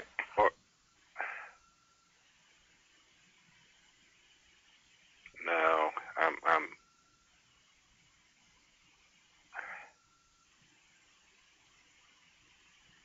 Ornfinson or something like There you go. Svensson, you're absolutely right. Good job. You've done good. You are really good at this. Well, you can pull. Oh, that was just pure luck. Oh, you can pull bunnies out of your hat. That's right. You do good. All right. What shows are we up to? What would you like? Fort Laramie. Fort Laramie. Yes. Okay. I don't. How many shows are in existence on Fort Laramie, about Walden? 38 or 40. Let me see how many I Something have. like I think that. it's any real large quantity. No, it's just 1 year, basically. Fort Laramie. 1956. Hold on. I know it's here. Fort Laramie. Fort Laramie. Oh, I've got quite a few. Hold on just a second. I have got, it looks like I've got about 40, maybe 41. Good. So you probably got the whole run there. I've got the whole thing. Okay. Sure. That's fine. Thank you for asking for something I have. I got the Green Hornet this week too. I hadn't had time to play any of it, but I got it. Okay. Good stuff on there. I really like the Green Hornet. The biggest ball game. Even G-Men could not reach. Yeah. Yeah. I think it, in a way it's kind of funny, but, you know, they talk about the Black Beauty and the roar of the powerful engine and all this stuff. Yeah. And it sounds like a T-model taking off. It sounds like a what? A T-model taking off. Oh, But I guess at the time it was all right. I always thought it was peculiar that we had a Green Hornet and a Black Beauty. There didn't seem to be any connection. Oh, no, I got a feeling the Black Beauty was in reference to the book. It was a means of transportation. Yeah, Black Beauty was a horse, and of course they couldn't be using a horse at the time period, so that's what he named his car. Now, that may be just a wild guess. That's just what I look. He was just colorblind. That's why he couldn't pick it out. That was that. He didn't even know he was running around in a green mask. That's funny. That's funny. Well, it's a peculiarity to me that you get somebody running around in a green suit driving a black car. Although a green car would not really be romantic. Well, no. But, you know, I guess a green car at the time would have been something that would really stand out, although I know they had green cars then, but I would say the biggest percentage of the cars at the time were black. Yeah. Back in the 30s, it Guess would have been. More anonymous. Well, if you have a guy running around pretending he's a Hornet, I guess you could pretend he had a green car. Yeah, I guess so. Well, I think we ought to register. Maybe that was kind of like I said, the Model T Fords. I think Henry Ford said you can get any color you want as long as it's black. Black, yes. Yeah, he was good. He had a sense of humor. He was a good guy. There's a smart businessman. He raised his employee's salary in 1913 to what dollar number a day in order to buy his cars? I'm sure it wasn't much, but I do not know. It was a pretty good increase in salary. You know, Patricia, in 1930, he increased his employees to earn $5 a day because he wanted to make sure they could buy his cars. And I think a brand new T-model cost $800. I had heard that. So. Well, let's see. Keep talking. And we're talking about cars and everything else. Model T cost. One of them said $850 in 1908. $850. That's a lot of money. Yeah. Yeah, it would be. It would be a lot of money. It says the equivalent, and this is in 2011, the equivalent to $20,043 today. That's a lot of money for a car. Mm-hmm. Well, you know, we bought a car, first one we had actually, in 1967. It was a 66 Pontiac, but the 67th had come out. So, but it, you know, it was still a new car, but it was $3,000. And they probably wouldn't even let you walk through the lot for that now. No, that's right. You can't buy something out of the vending machine in a dealership for that amount of. Isn't that the truth? You're right. Let's see. In the mid-20s, now somebody is claiming it was $290. That's not right. Well, I think because there were Jack Benny radio shows in 1934 where talks about buying cars for about $450 or something. So prices of cars are starting to go down. Huh. This is supposed to be out of a book by Forbes, F-O-R-B-E-S. $250, that doesn't sound right. My dad remembers during the Great Depression in the 30s, able to buy, I guess, what the Model T came out before the Model A. Whatever the older version of those two. Mm-hmm. The T came out first. I don't know why, but that's the case. He remembers that you could buy one in the 30s for $5. Well, yeah. No. You probably could at that point because you were right in the middle of the Depression, and if anybody had a car, they wanted the money worse, I think. Yeah. Sure. So they're talking about in the looks like in the 20s. Now, when it first came out in 1908, it was $850, and they're talking about it being $290 in the mid-20s. So would the price have come down that far? I don't know. I wouldn't be surprised. It would be. I mean, they'd really be in mass production, assembly line, but good by then. So that's interesting. Well, you know, that possibly could have brought it down drastically, but that still seems like a bunch. Because, you know, Ford was responsible for the mass assembly, and I think they started that around 1913, 1915 or so. So that would have been right. The first car out in 1908, and then got into the mass production assembly line. So the price of the cars came down. So that was probably right. $290 in the mid-20s, around 1924. And I may be changing the subject, but we're in the same time period. I've got a question about something you said a few weeks ago, and I haven't thought about it when I called. You were talking about the first income tax being around the time of the Civil War. I thought that the first income tax was in 1913. Where did I get that? At the when we passed the Constitution, when we passed one of the amendments, that's when the income tax come in play. So maybe these are state taxes during the Civil War. I'm not sure. All right. Well, that's what I kept wondering about. Anyway, my mother was born in 1913, and of course she had no idea about the taxes one way or the other. Okay. You know what else came in? You know what other amendments were passed in 1913 besides the income tax one? Not right offhand. Do you, Patricia? I'm sorry. I was reading something. Say that again, please. Harwood was asking me, we were talking about 1913, where one of our amendments to the Constitution was passed to pass the federal income tax. Yeah. What other amendment was passed in 1913? 1913. Yes. Prohibition was the 18th Amendment. Mm-hmm. 13th. Was that the women's vote? No, that was 1920. I don't know. It's a time when we got the chance to vote directly for U.S. senators. Ah, okay. Yeah. Now, what I'm looking at here, Walden, I need to hop backwards and find some additional information, but I don't want to let this go. Uh-huh. It says the War of 1812 brought about the nation's first sales tax. Okay. But the first income tax was 1913. Right. That's what Harwood was asking about. He was also talking to you about the Civil War.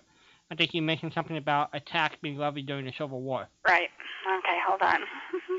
And that was correct. Mm-hmm. Sales tax has been different from an income tax. A forerunner of our income tax, 1862, enacted the nation's first income tax law. It was the forerunner of our income tax. Now, everything on the internet is true. Well, I guess it could have... I'm curious here. How could an 1862 income tax be a law, but it didn't apply until 1913 when it was an amendment? I mean... They enacted a money-raising system for this, let's see, okay, efforts to raise war revenue through various methods of taxation proved ineffective. The Confederate Congress enacted a minor tariff in 1861, but contributed only $3.5 million in 4 years. That same year, Congress implemented a small direct tax, 0.05%, so 0.5%, on real and personal property. So it wasn't income, it was real property and personal property. Okay, so it was a property tax, not an income tax. That's what it says. Reprising the scenario played out during the Revolutionary War, most states did not collect the tax at all. Now I remember. Preferring to meet their quota by borrowing money or printing state notes to cover it. Does that sound familiar, boys and girls? Okay. The Davis administration, so we're back in the Confederacy here, turned to loans to finance the initial bulk of war debts. Riding a wave of patriotic enthusiasm in 1861, the Treasury earned $15 million, selling out their first bond issue. But this is Confederacy that we're talking about here. In the state of Georgia, Union war financing. Here we go.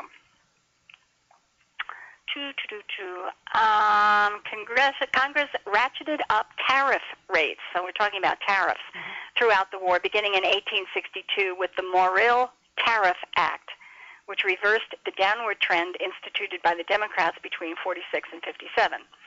Okay, so we're talking about tariffs, not an actual income tax here. Right. Okay. What I'm wondering... Go ahead. Oh, go ahead, Harold, and I have another idea. I was just going to make a comment. She was talking about states printing money. Mm-hmm. I have one that my mother had, and I cannot find it to save my soul. I think it's in a file cabinet in a folder, but I cannot find it. But I know at least one and possibly two 50-cent paper bills printed by the state of North Carolina sometime in the 1830s. Mm. I don't know if they're really worth anything, but I just thought it was unusual. It's a smaller bill than what you are familiar with now.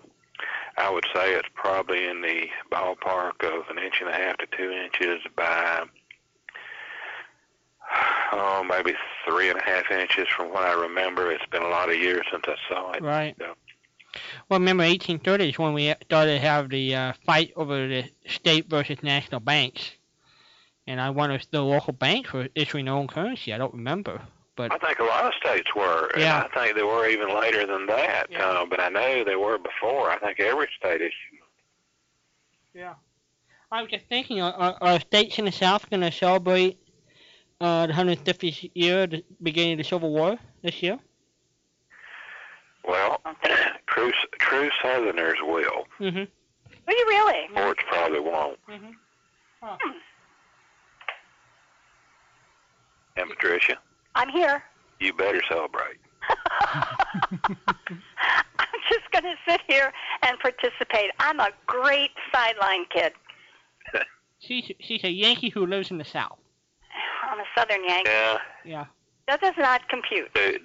When they play, She's a Southern Belle. do you stand up? Say what? When they play Dixie, do you stand up? No. Why not? Am I fired? It's a national anthem. I don't think so. Well, certainly it is. Well, Maybe not in New York. Confederacy anthem, Huh? but it's not. It can't be a national anthem if it's not universal throughout all of the states. Well, it is in the CSA. In the South, right? Well, in the CSA. Well, but that's not. Oh dear. I'm looking for some. The national anthem that you are familiar with is not a national anthem in England No, it's not. or France. It's the United States national anthem. Right. Dixie is a CSA national anthem. Okay, whatever. All right. I was You looking. may eventually.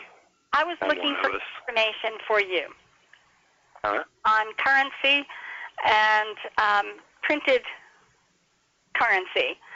And I have information from a website, but I didn't write down which website I got it from. I'll find it. It's got pages and pages and pages of printed certificates with prices. It's a collector's place. So maybe I can find out how much your certificate is worth, assuming you can. Well, it would be curious to know, and then I can eat my heart out because I can't find it. I was just going to say, assuming you can find it, it would be worth. Yeah, exactly. I still think it's in a folder in a file cabinet, but there's 4 file cabinets, and I cannot think what it would have been filed under, and I got a feeling I'd have to sit there and go through every folder to find it. Maybe find on the money? Well, logically. But I had a girl work for me one time, and she didn't work long, but I would tell her to file something, and she would go put it in the file cabinet. Where did you put this? In the file cabinet. Well, it's in the file cabinet. I said, how are you going to find it? Oh, I know where I put it. I said, what are you going to do next month when we need it? Silence. She had no idea how to file stuff. It was put in the file cabinet. That's all that mattered. Needless to say, she didn't work long, but That's anyway. where you told her to put it. Yeah, exactly. Were her lunch and glasses in there too? Well, I don't know. I never asked her. But you know, I thought about it later, and maybe she was kin to my friend Irma. Maybe. Gracie Allen had a wonderful system that George tried to decipher one time. And he was looking for bills to sort out the bills and make sure that they were being paid because Gracie's system was so screwy. And he said, okay, where am I going to find the butcher's bill? And she said, under M. I said, well, what is it doing under M? And she had gone through this from butcher to the name of the store to the name of the butcher to the name of the street, but she decided to file it under M for meat. Mm-hmm. That's where the butcher was. I don't think under money is going to work. It makes sense, doesn't it? Pardon? It does make perfectly good sense, doesn't it? You know, when Gracie explained it, it sure did. Yeah, right. I don't know. I remember hearing that myself, and it still didn't make any sense, but I guess It made sense it to me the did, way she Gracie. figured it out. I mean, as long as she knew what it was. I think I mentioned one night I had a secretary who was out sick one day, And, I mean, it's just something you don't do. You don't go into somebody else's file cabinet. All the material was mine, but it was her file cabinet, her filing system. You just don't do that. But I needed something. And I unlocked the cabinets. They were all hanging files. And then, the drawers were maybe 4 or 5 feet, 4 feet wide maybe. Big, really big. And I pulled open a drawer, and the F file went from one end to the other. And I thought, how many items? I would mark on items, file for future reference. Oh, yes. So, And now this girl work for you? Not any longer. She didn't last much longer after that. I had no idea. I would ask for something, and she'd say, I don't have it. You never gave it to me. And I'm thinking, I know I did. I've got a really good memory. I know I did this, and it was last March or last June. That's where she couldn't find it, because it was all under F for file for future reference. It was future reference. That was the future reference file. Uh-huh. Mm-hmm. It was scary. Oh, well. It was I'll really... let y'all get on with it. I've wasted enough time here, and I'm going to have some coffee. Well, make one for us, please. I will do that. We'll have Fort Laramie out to you. I do appreciate it. I'm glad I have it. Yeah, me too, because I really would not have that. Well, I've only heard a few of them, but most of them are pretty good. It's a good show, I agree. Right. And you look up Johnny McBrown. I will look up Johnny McBrown. I'm sorry. I'm ashamed of myself. Yeah, you should be. Okay, I'm hanging my head. Can you hear me hanging my head? Yeah, absolutely. It squeaks. Oh, good. Okay. Thank you for recognizing that. Okay, you have a wonderful night, and thank you for staying with us. You do, too. Bye-bye. Bye-bye. And it is The Breakfast Show, 714-545-2071. And you can tell us if you've got the kettle on. Mm-hmm. Mm-hmm. Now, what we've got in shows this week that people have not asked for either ever or recently. I've got a whole list of things, and I'll do this every week, but I've got The Lives of Harry Lime. Mm-hmm. Nobody has ever asked for that. I think that's a New Jersey. Great show. It is a great show. Rich in New Jersey wanted Orson Welles, so I sent him some Lives of Harry Lime, but I don't think anybody has ever asked for that show by name. Mm-hmm. Boston Blackie hasn't gone out recently. Ron asked for that one, and I think he's the only one who ever did. Casey, crime photographer. I've got a huge collection of Dragnet. Never get a call for Dragnets. I don't think Philo Vance has ever found a home. Mm-hmm. I've got Nightbeat. We were talking about One Man's Family earlier tonight, and I've got that. I've got Jack Armstrong, Dimension X, Paul Harvey, Wild Bill Hickok, Tales of the Texas Rangers, Bela Lugosi. I push Boris Karloff because I love him, but I've got some Bela Lugosi that nobody knows about. So I've really got some nifty shows that you don't hear about often that are a lot of fun to listen to. If you want stuff, Patricia got stuff, so give us a call and ask stuff, and we'll give stuff away for stuff. Everybody's got stuff. That's right. I have some quotes for you. Tell me, what you got? Okay, this one's from Samuel Goldwyn. Mm-hmm. All right. His quote, I don't want any yes men around me. I want everybody to tell me the truth, even if it costs them their job. Ah, beautiful. And he lived into his 90s, so he was a smart guy. Wow. Well, he was rough. Yeah. He was a hard-working man with very extraordinary expectations. Yep. Okay, This one's from Ernest Hemingway. Poor Ernest, my gosh.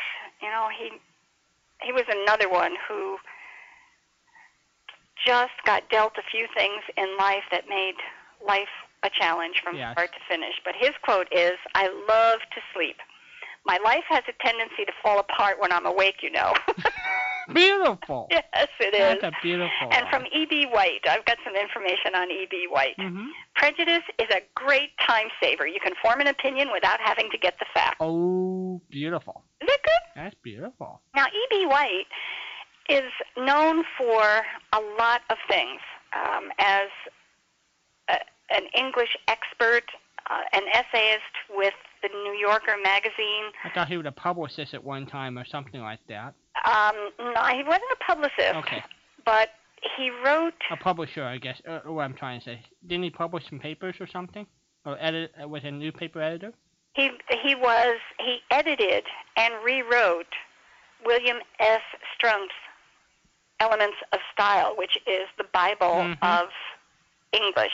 English, yeah. Simplicity reigns. It's a little book. It's not even probably much more than a quarter of an inch thick, and it's got everything in there you ever want to know about the English language, how to use it, and put together a sensible sentence. But he also wrote Charlotte's Web. Ah, that's classic. And Stuart the Mouse. What was the mouse named Stuart? Was that the mouse that was in the toy in the department store that rode the elevators? That's the only mouse I can think of. Let me see. Charlotte's Web and. Charlotte's Web, I know for sure. Wait a minute. That's a great classic for children. Return to children's literature with Charlotte's Web, The Story of a Bomb Dom, and oh goodness gracious, Stuart. Just a minute. Stuart Little. That was it. Oh. It was also a 1945 book, Stuart Little. So, and that was made into cartoonish type features. So anyway, that was E.B. White. Prejudice is a great time saver. You can form opinions without ever having to get the facts. Now, here's one from Winston Churchill. You'll like this one. Yes. A fanatic is one who can't change his mind and won't change the subject. He was so good. Oh, he was so classic. good. Classic. I love that. Yeah. Okay. So can I do our 3 fun birthdays? Please do. What you got? Who you had? Happy birthday, Phoenix. February 5th, 1881. Phoenix became a city. How about that? They're 130 years old. Uh-huh. Good. Happy birthday, roller coaster. 1901, the Loop-de-Loop. I love those things. 110 years old. That's good. Centrifugal roller coaster was patented by someone by the name of Ed Prescott. He patented the roller coaster. And he lived in Prescott. Roller coaster had a birthday. And he lived in Prescott, Arizona. Did he? No, I don't know. I don't know. I watched a murder-type real-life detective thing tonight. Lynn Noyes had better just buck up here. The murderer, and he was terrible, he didn't drop it. He transported a body to Prescott, and that's where he was living. Ooh. People can be very mean, you know. Okay, and the 3rd birthday is a comic strip, Hagar the Horrible. The Nordic guy with the horns on his head, and anyway, Hagar is a comic strip, 1973. Very good. Maybe somebody has a quote. Hello there. You're on air. Well, I'm really nervous about that. How are you? Good, no one. Hi, happy Sunday. Well, thank you. Same to you. It's about coffee time, and I thought I would call in. I've got, excuse me, I made some notes here on some things I wanted to follow up on. First of all, last time we were talking about an Edsel automobile, and I think a caller said that was a Ford. It was not a Ford. It was not like a Ford Galaxy or something of that nature. It stood alone. And boy, was it alone. Right. They had the Ford Motor Company had an Edsel division, and it dealt exclusively with the Edsel issue. That's right. I was thinking that the person was saying it was like a Galaxy, a Ford Galaxy, a Ford Edsel, a Ford, a Chevrolet. No, that was me. It wasn't anybody else. When I was asking about car makers who are no longer in business, and the Edsel was a model, but the Ford company is still in business. Ah, I see. Okay. I didn't explain that very well. It was my fault. Not a problem. Before I forget, the man that was just on the tower man, or the tower, and right. Is his name Harold? Harwood, okay. Yeah. We had a sportscaster in Kentucky named Kaywood, but I'll end up calling him Kaywood next time. But I had a tower story also. First of all, I did get burned on a tower, and my children were born nude. Oh. Wow. We'll attest to that. But have you ever noticed the color of the tower? Probably not. It's a very bright orange and white combination. Oh, that's right. Yeah. And the paint is it's a terrible color, and they have tried different ways over the years, and Harwood would probably know more about this than I would, but now they use, the last time when I was in the business 4 or 5 years ago, before I retired, they would use a mitten and dip that into the paint, and they found that was the best way to apply the paint to a tower, around the round part and the flat part, better than anything else. But prior to that, they had tried to one company used a spray nozzle like you'd paint a car, and so they ran this hose up to the top of the tower and started painting coming down, and it was going pretty well, but he mentioned earlier about the tower being hot while you were working on it, meaning it was on the air, and it would burn you if you touched it and you were on the ground. Well, they didn't take into consideration that this hose that ran up there had metal in it. Oh, my God. And as soon as it touched the tower, the pump was on the ground, and when it touched the tower, a little hole became apparent in the hose, and the orange paint went into the wind.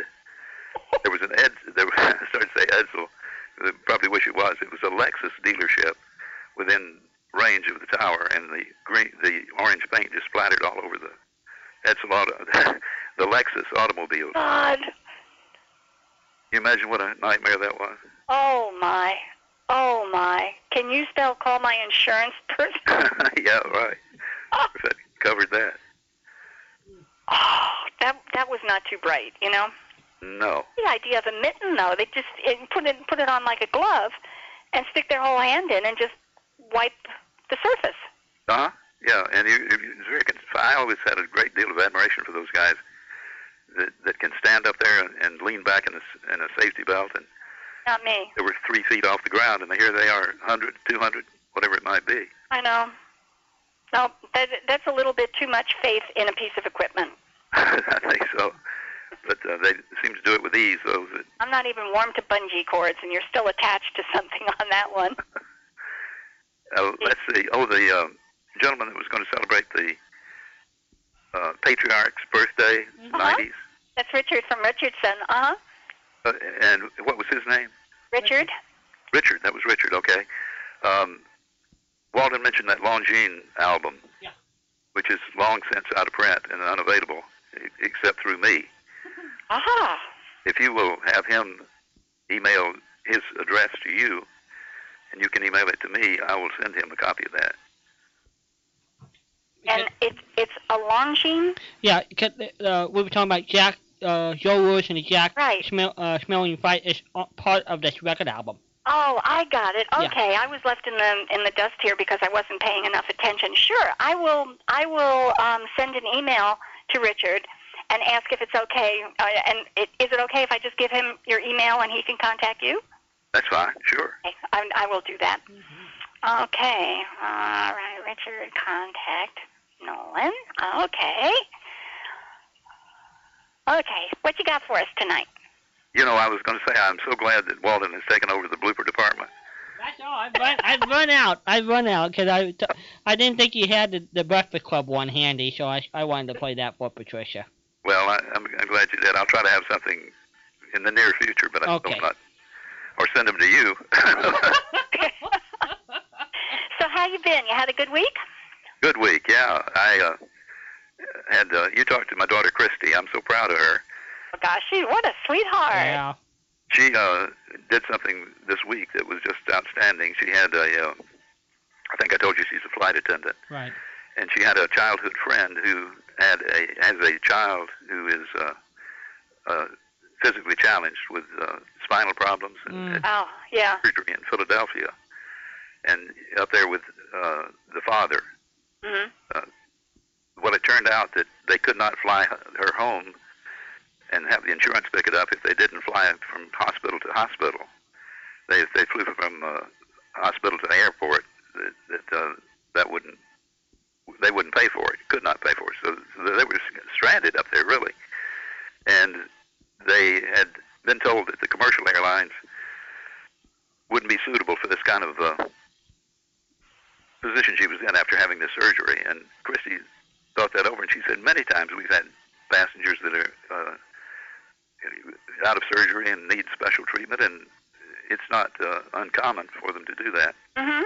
So she got on the phone and called some people way up in that she knew up in management, and got it arranged to have this person come to the Shriners would take her to the hospital, to the airport, and load her wheelchair in a special truck that they had.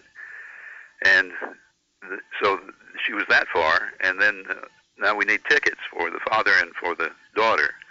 She went to work and put the bite on several people, like Mom and Dad and several people. Came up with the ticket fare. Oh, wonderful. Flew the father and daughter home, and to a big welcome home ceremony in the Cincinnati airport with posters and things of that nature. Oh. Uploading pictures of all this, and she pulled it all off by herself. Hooray. What a neat kid you have. I don't know where she gets it, but I'm... Oh, we do, but we're not going to mention it. But anyway, I had to tell that story since you had met her on the phone. It's a great story. Thank you. It's so nice to have nice stories. Yes. Get grouchy people and grouchy stories, and everybody has a problem, and this one has more than I do, and that one should have. What a nice story. Thank you. That made my heart happy. Well, good. It made mine proud. Swelled. Yeah. You know, that you were talking about the overnight and calling people on the telephone? Uh-huh. Yes. My embarrassing moment. Yeah. I heard that was the way. If you did not know what time it was, just dial a number at random, and the person will answer the phone and say, "Do you know it's 4:30 in the morning?" Do you know what time it is? It's 3 o'clock in the morning. Thank you. Like the Petersons. Blanche, it's 4 o'clock in the morning. I appreciate it. Thank you. That's a good one. Yeah. Thank you so much. You would have to spend a nickel or a dollar to call the time. Yeah, right. I did that job. It was the strangest maybe I told you that. That was the strangest assignment I ever had in my life, in my long career, which is not all that glorious, but they came to me. I did the commercials for this bank. Huh? So they decided they want my voice on the time announce. You know, when you're the man you call for the time. Yeah. And so I thought I was going to have to sit down and do every minute of every day of a day, you know, and the night. And well, it turned out that you use the minutes over and over. So the minutes are on. This was back before computers too. This is in the 70s, early 80s, I guess it was. And so you do the minutes like it's well, it would. The end result would be you'd say time 1:17. Time 1:18. You do that way. Then they would take those minutes and apply them to all the other numbers on the clock. Got it. So you only had to say 1 through 59 one time. Exactly. Okay. And then and you had an o'clock. Uh-huh. At the top, because it would be 9 o'clock. Yeah, it's a Chinese menu. You take one from column A and one from column B, and you tack it on to column C. That's right. That's the way that was done. And we had one interesting story. The people that we knew took their vacation over in Arkansas, and they took the kids along, and the kids wanted to know what time it was, and they were used to dialing that number. They had 15 long-distance calls back to Florida. Oops. Dialing the time of day. Oops. Well, it was nice. It had a great voice on the other end. Well, I'm not sure that Arkansas is even in the eastern zone, is it? They may be in the central. Central, yeah. It's central. So, anyway, we've gotten off different tangents here, but it's funny. It's time for coffee anyway. You know it's 5 o'clock in the morning? No, it's 5. Yes, it's 4:58 in the morning. Well, we started late, so we're just halfway through the show. We didn't get to start until almost 2 o'clock. Oh, had Walden sold out the time prior to that? Yes.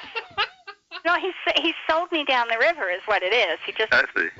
Live 365 was doing major stuff to their system, and they took everybody offline from 6 in the evening, and they said until 3 o'clock for time, but they let us back on about an hour and a half earlier. I thought Walden and Frank Brzee were selling cookbooks or something.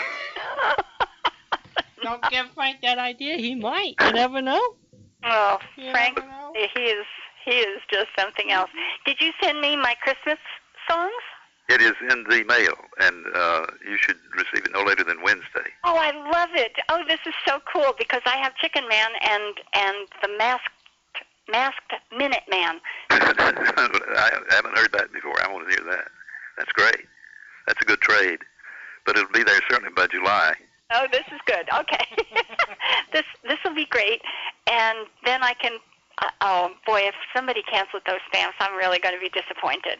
Yeah, it's like playing some sort of badminton game. It goes over to you, and if you miss... Yes. Or a never-ending tennis game. There was a tennis tournament not very long ago, and it was the longest on record. Mm-hmm. A single match went more than 8 hours. Can you imagine being on a tennis court for 8 hours and being the person who finally made a boo-boo? And lost it? The person finally sitting in the stands would be the... Right. Gee whiz. But anyway, I'm really going to be disappointed if somebody... I'm getting envelopes. I've gotten, and I meant to mention it to Ron in Hawaii, the envelope he sent me a couple of weeks ago had stamps on it that were not postmarked either. Oh, I see. So I guess maybe the post office is on strike. They're not marking. Well, they're in the black, so they're giving stamps away for free. I guess the bubble envelopes aren't getting stamped. Well, it's they're giving services away for free. They wonder why they're losing money. I know. It's just amazing. So I will monitor the mailbox and let you know as soon as it arrives what condition it's in. Good. Yeah, I'll be anxious to know. Right. And then I can put Chicken Man in and send it back. Look forward to that. Even if okay. Well, it's 5:02 in the morning. Yes. Even if the stamps are canceled, I'm going to use the same envelope. I mean, it's become a tradition. That's right. Yeah, well, the stamps would just pile up on it. We keep adding stamps on top of stamps. Like your license plate, you keep putting the new year on top of the old one. Yeah, that's right. The thing is 3/4 of an inch thick by the time you get a new license plate. You know, there's something somebody exploited this, but in a commercial one time. But older houses had a slot in the medicine cabinet where you would put a used razor blade. Yes. That would fall down between the wall. Uh-huh. And they showed this guy put one of those blades in there, and the whole wall fell in. Yeah. The house was 30 years old, you know, and by putting a blade in there every week or so, whenever it wore out. 30 years. Putting pressure on the wall, and it finally. I don't know what made me think of that. Oh, stacking the stamps, I guess. Yeah. But that was kind of traditional. If you in an older house, look in the medicine cabinet, and there'll be a little slot up there where the razor blades went. People don't know what razor blades are now. You throw the whole razor away. I know. You know, my brother, I think I've mentioned this, he's been in a nursing facility for a very long time. Huh? But the one thing he wanted more than anything was a regular razor, you know, with the butterfly top where you put a razor blade in. Sure. And you can buy the razor.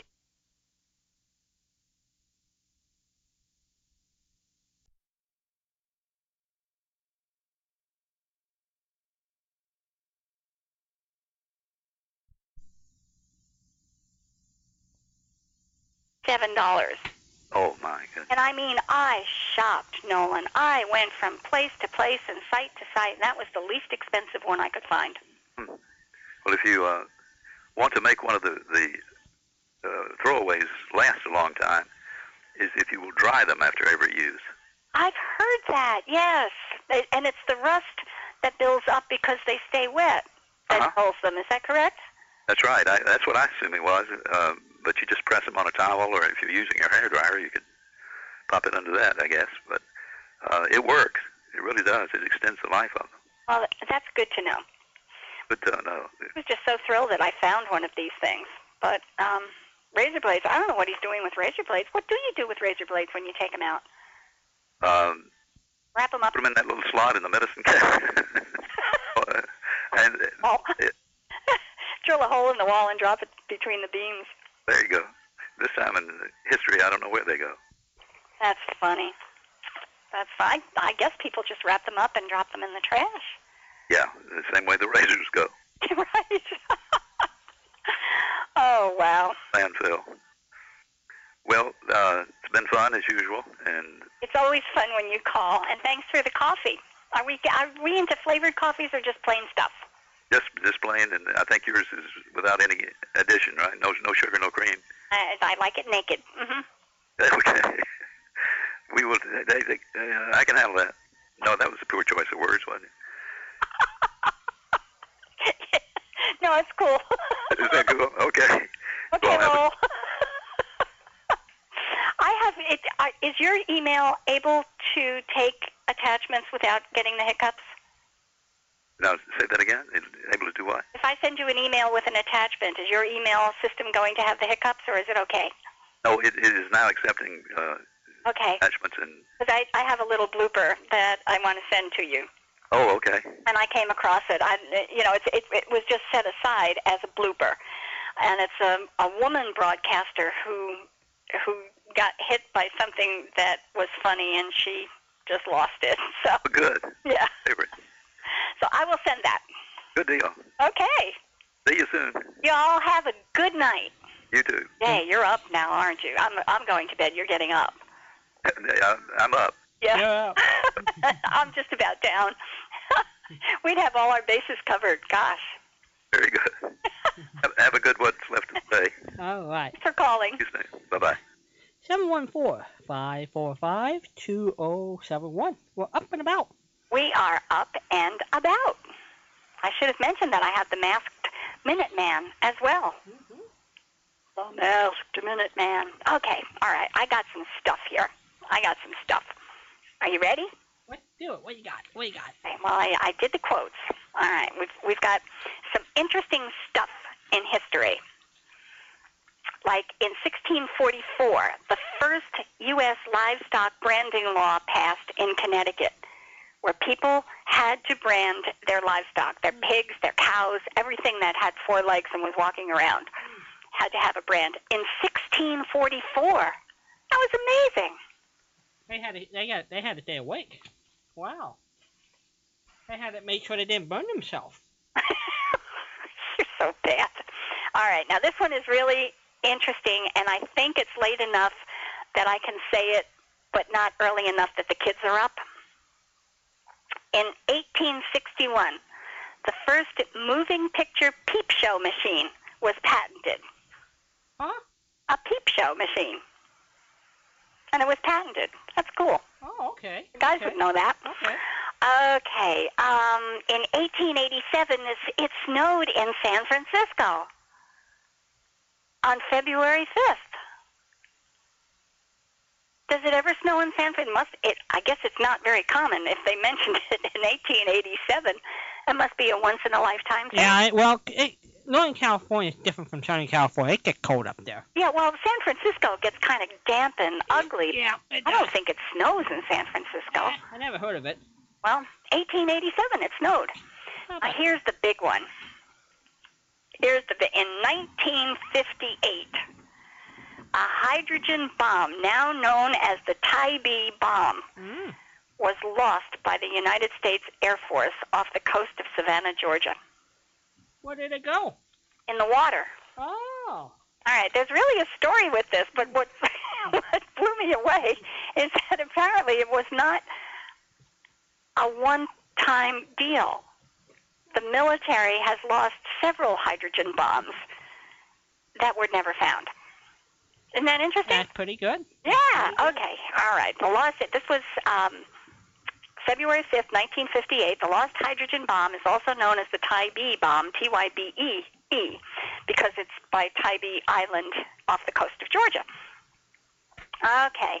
A B-47 was carrying a hydrogen bomb on a night training flight. Why would they carry a real bomb on a training flight? Well, just for practice.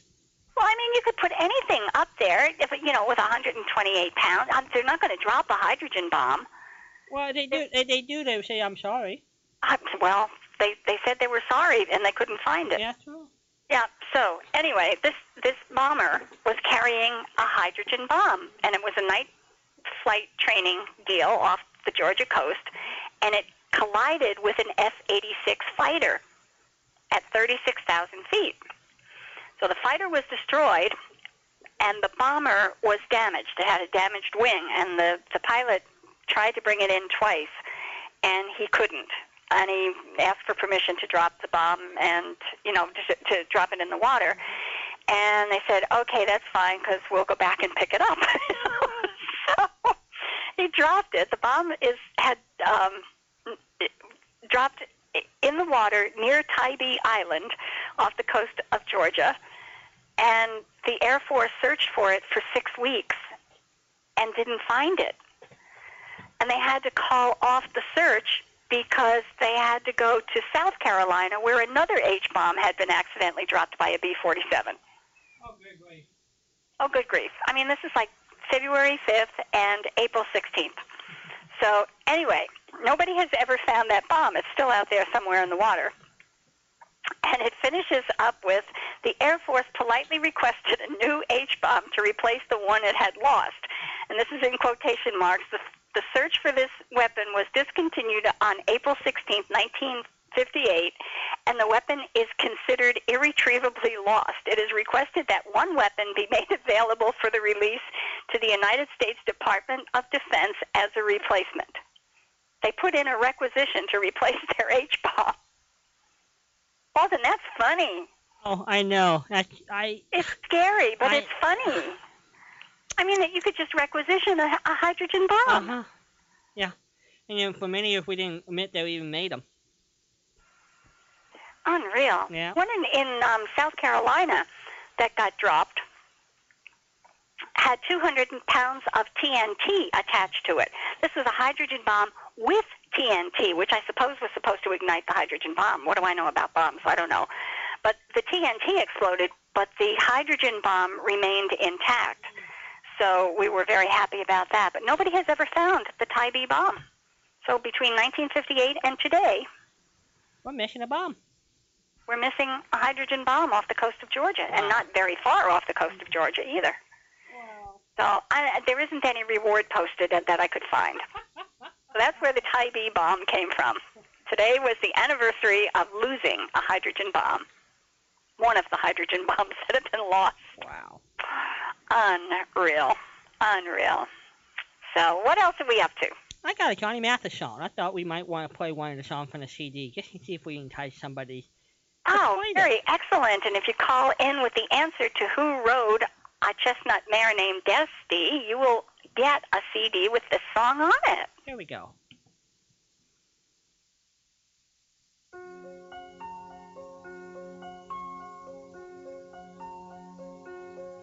I see trees of green, red roses too. I see them bloom for me and you, and I think to myself,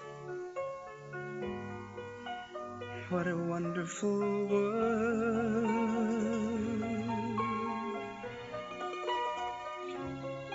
I see skies of blue and clouds of white, the bright blessed day, the dark sacred night, and I think to myself, what a wonderful world.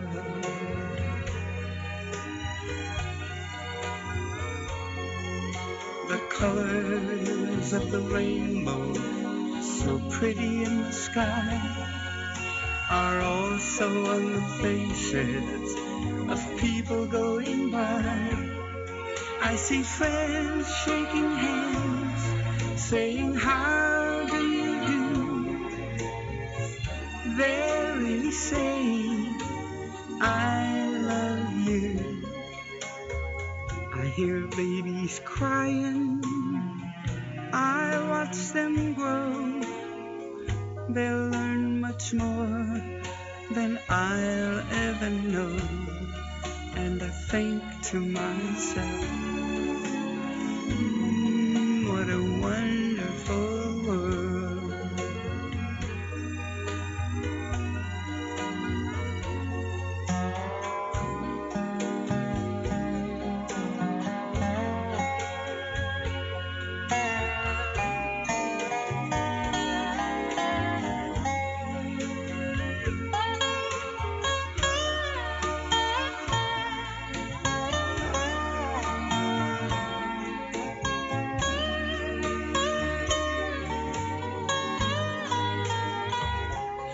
I hear babies cry. I watch them grow. They'll learn much more than I'll ever know. And I think to myself, what a wonderful world. Yes, I think to myself, what a wonderful world.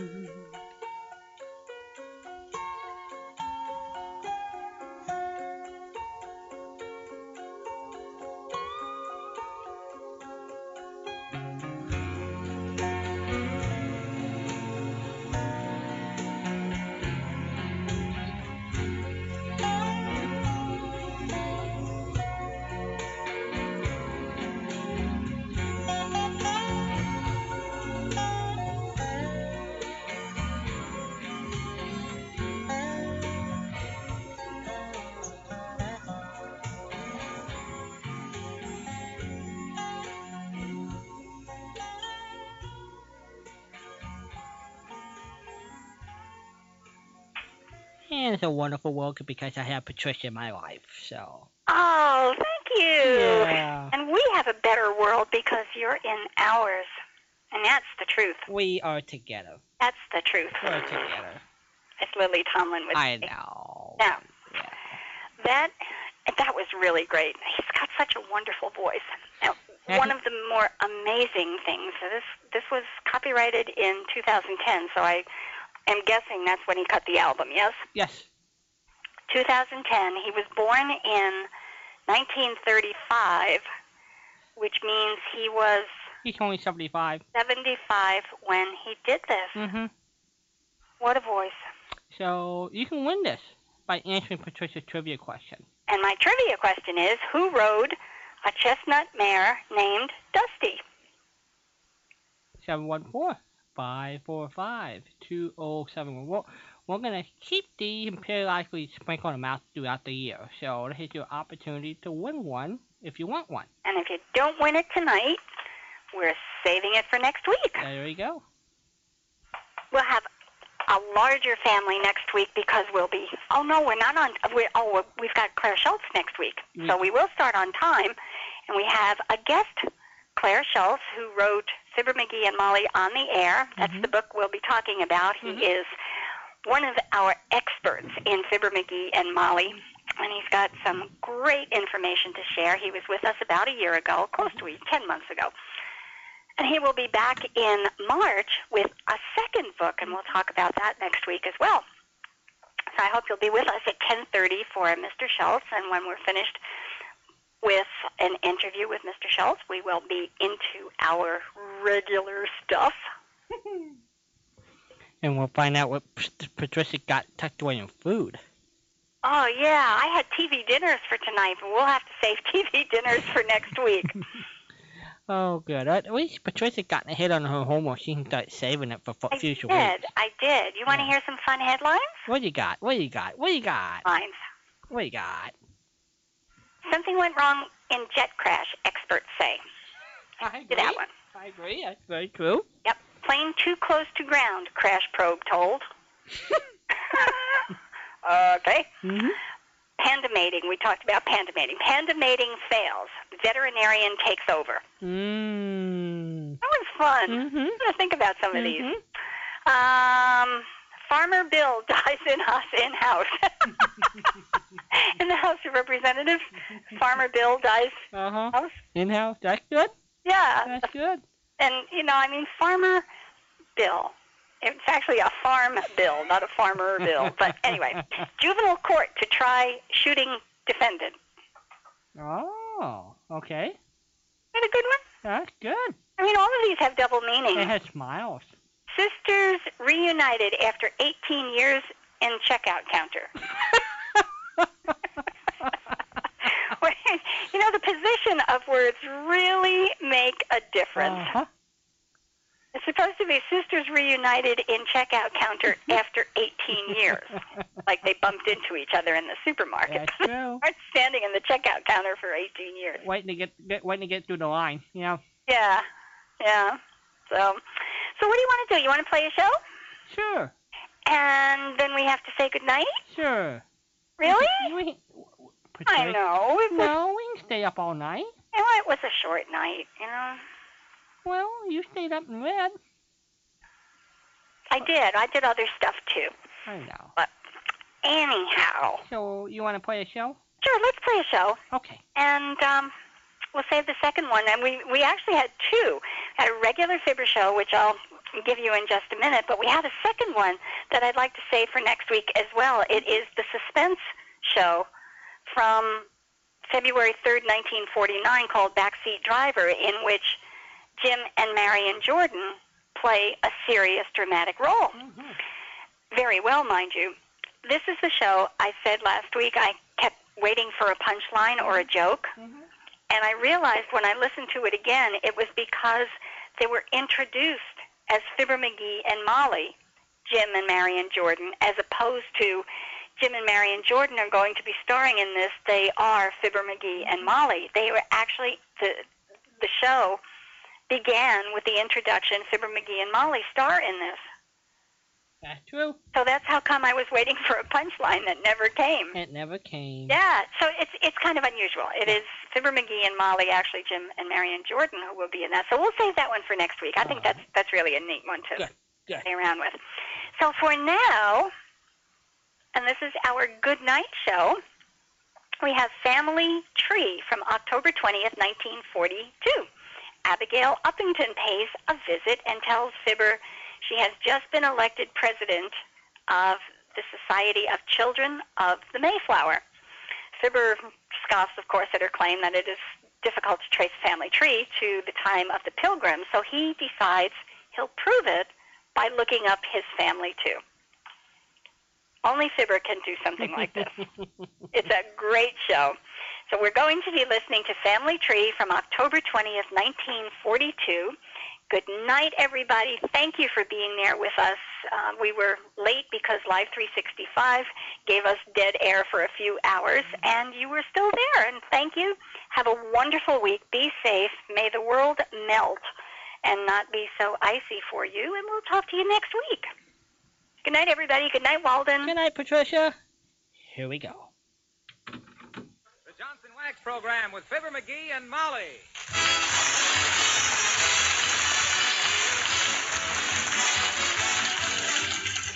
The makers of Johnson's Wax and Johnson's Self-Polishing Glow Coat present Fibber McGee and Molly, written by Don Quinn, with music by the King's Men and Billy Mills Orchestra.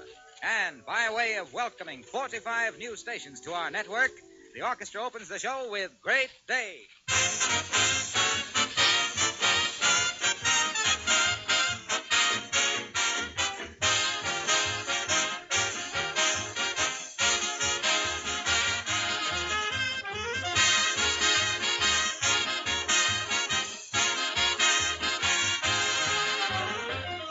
Last night, while I was trying to get to sleep, a thought came to me which I believe is worth passing along. We're right now in the middle of a salvage drive, as you, of course, know. A short time ago, we had a Save Your Fats campaign and another on Share Your Car. Well, the thought I had was just this, that because we have these drives, some of the people may get the idea that in between drives we can all relax. The truth is that all of us should keep in our minds all the time all the things we're asked to do. Don't hunt salvage today and forget it tomorrow. Put these things into your program every day. Salvage, save fats, save your tires, and take better care of the things you have. Incidentally, you'll find Johnson's Wax, with its 100 labor-saving uses, a great help in protecting your floors, furniture, woodwork, leather goods, and countless other things in your home.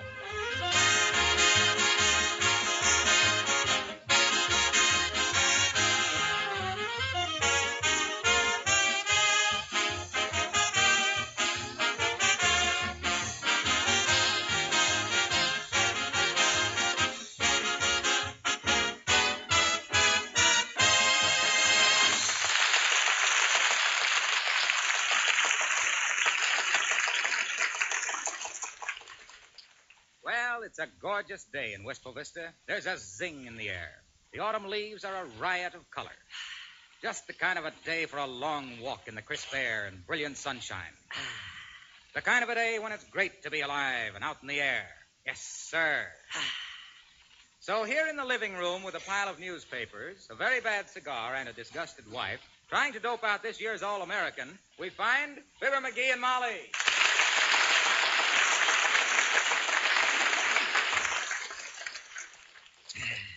Now, let me see. In the backfield, I got Sinkweets of Georgia, Kuzma of Michigan, Hillenbrand of Indiana. McGee. So far, huh? For the last time, let's go for a walk. Walk? Yes, walk. Walk. Walk. You know, where you put one foot in front of you, and you lean forward, and then you put the other foot out. You can do it if you try. No, I don't want to go. Hey, how do you like Howard Callahan of USC? Oh, I love him. Yeah? Yeah, I've got a lock of his hair in the back of my watch. Who's Callahan? Trouble with you, Molly, is you ain't got any sporting blood. Well, neither of us will have any kind if we don't get out of this house now and then and get some exercise. You used to like football. Well, I still like football. What do you expect me to do Saturday afternoon? Sit here and wave a pennant whilst I darn socks? Well, we hear all the games on the radio, don't we? Oh, sure, and then we read all about them in the papers.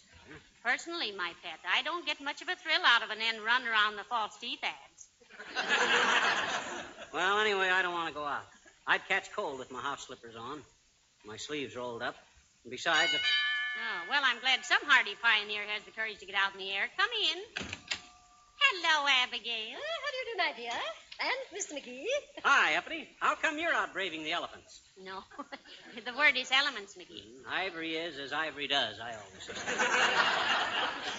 Where you been, Uppy, to get those roses in your cheeks and those thorns in your character? Oh, McGee. There was a time, Mr. McGee, when your crudities perturbed me no little. But now I've learned to take you as you are. You have? Well, how am I? Don't answer that, Abigail. I'll have no profanity in this house. You know, I've been trying to get McGee to go for a walk with me, but he won't go. He's holding a pigskin post-mortem. Oh, my dear, it's simply delightful outside. Very exhilarating. Oh, goodness knows I'm so excited anyway. I'm simply walking on air. Well, for you, Uppy, that's quite McGee. Why, what happened, Abigail? My dear, congratulate me. I have just been elected president. Well, good for you, Uppy. Go sit in the fireplace and give us a chat. For Army, Navy, and Marine Corps equipment. So you can see that the use of wax as a protective finish for all kinds of materials and surfaces is becoming increasingly important.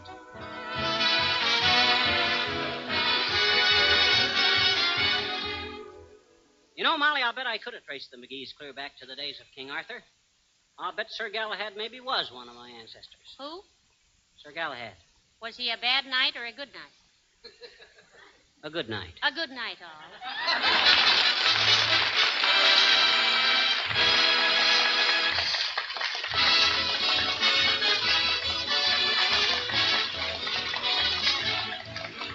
The characters of the old-timer and Wallace Wimple heard on this program were played by Bill Thompson.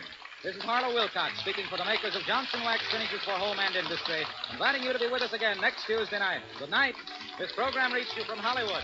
This is the National Broadcasting Company.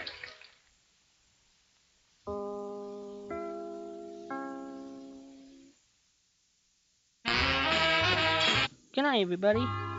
So may the good Lord Jesus Christ bless each one of you out there. Love you all. The party's over. It's time to call it a day. They've burst your pretty balloon and taken the moon away. It's time to wind up the masquerade. Just make your mind up. The piper must be paid. The party's over. The candles flicker and dim. You danced and dreamed through the night It seemed to be right just being with him. Now you must wake up. All dreams must end. Take off your makeup. The party's over. It's all over, my friend.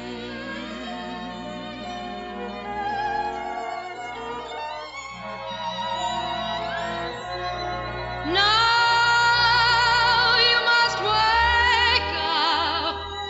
All dreams must end.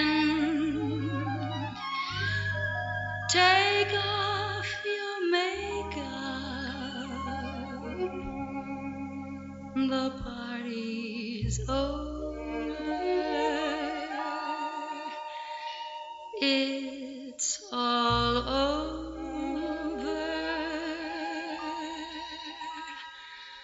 my friend.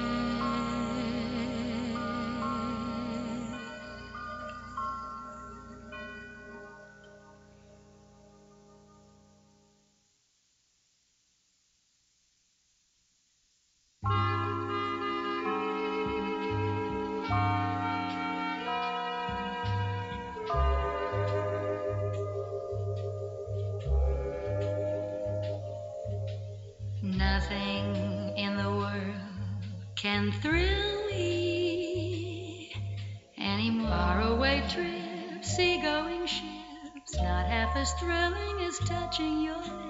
Nothing that can quite fulfill me anymore. Broadway shows, evening clothes, you have more glamour than any of those. Once I used to dream of Paris in the spring, the fun it would be.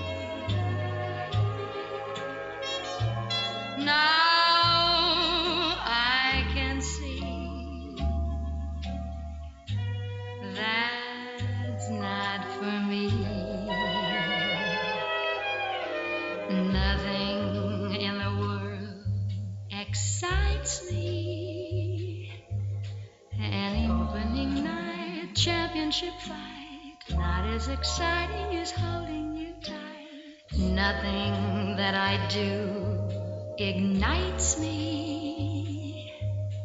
And starry skies, 4th of July's don't have the sparkle I see in your eyes. Don't know what to say, don't mean to be blasé, but darling, it's true. There's nothing in this world for me but you.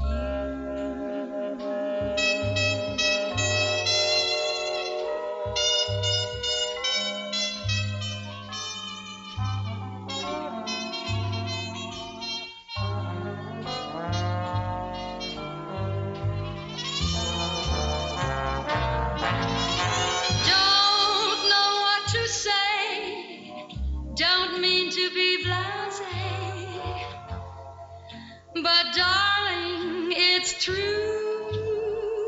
There's nothing in this world for me, but not as exciting, igniting, delighting as you.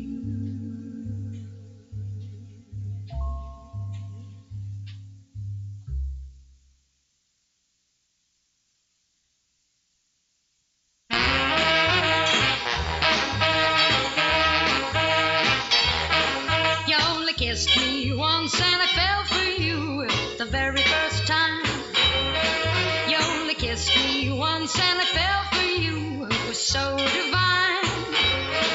You didn't have to do it twice, 'cause the first time was so nice. Ooh, baby.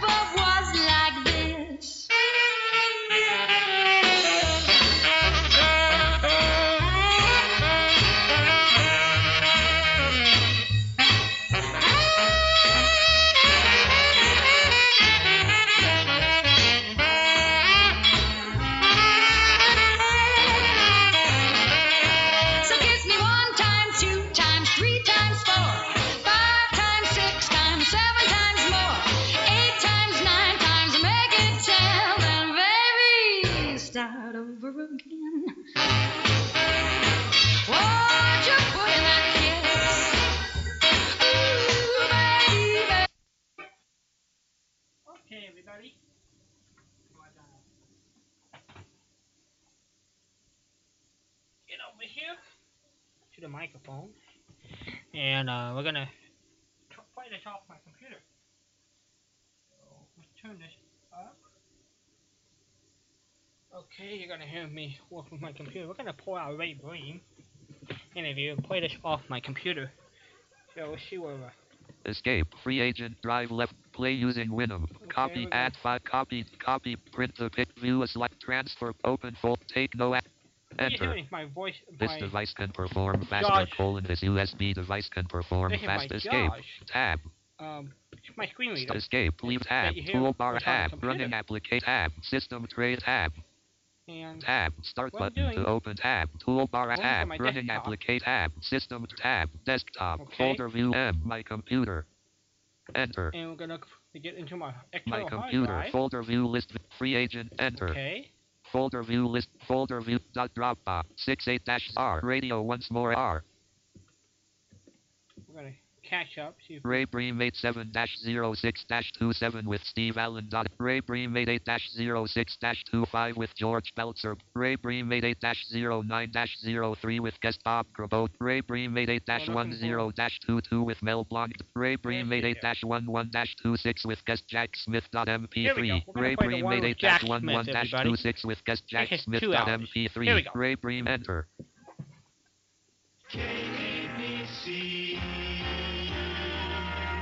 KABC, Los Angeles, 12 midnight, Paul Harvey next.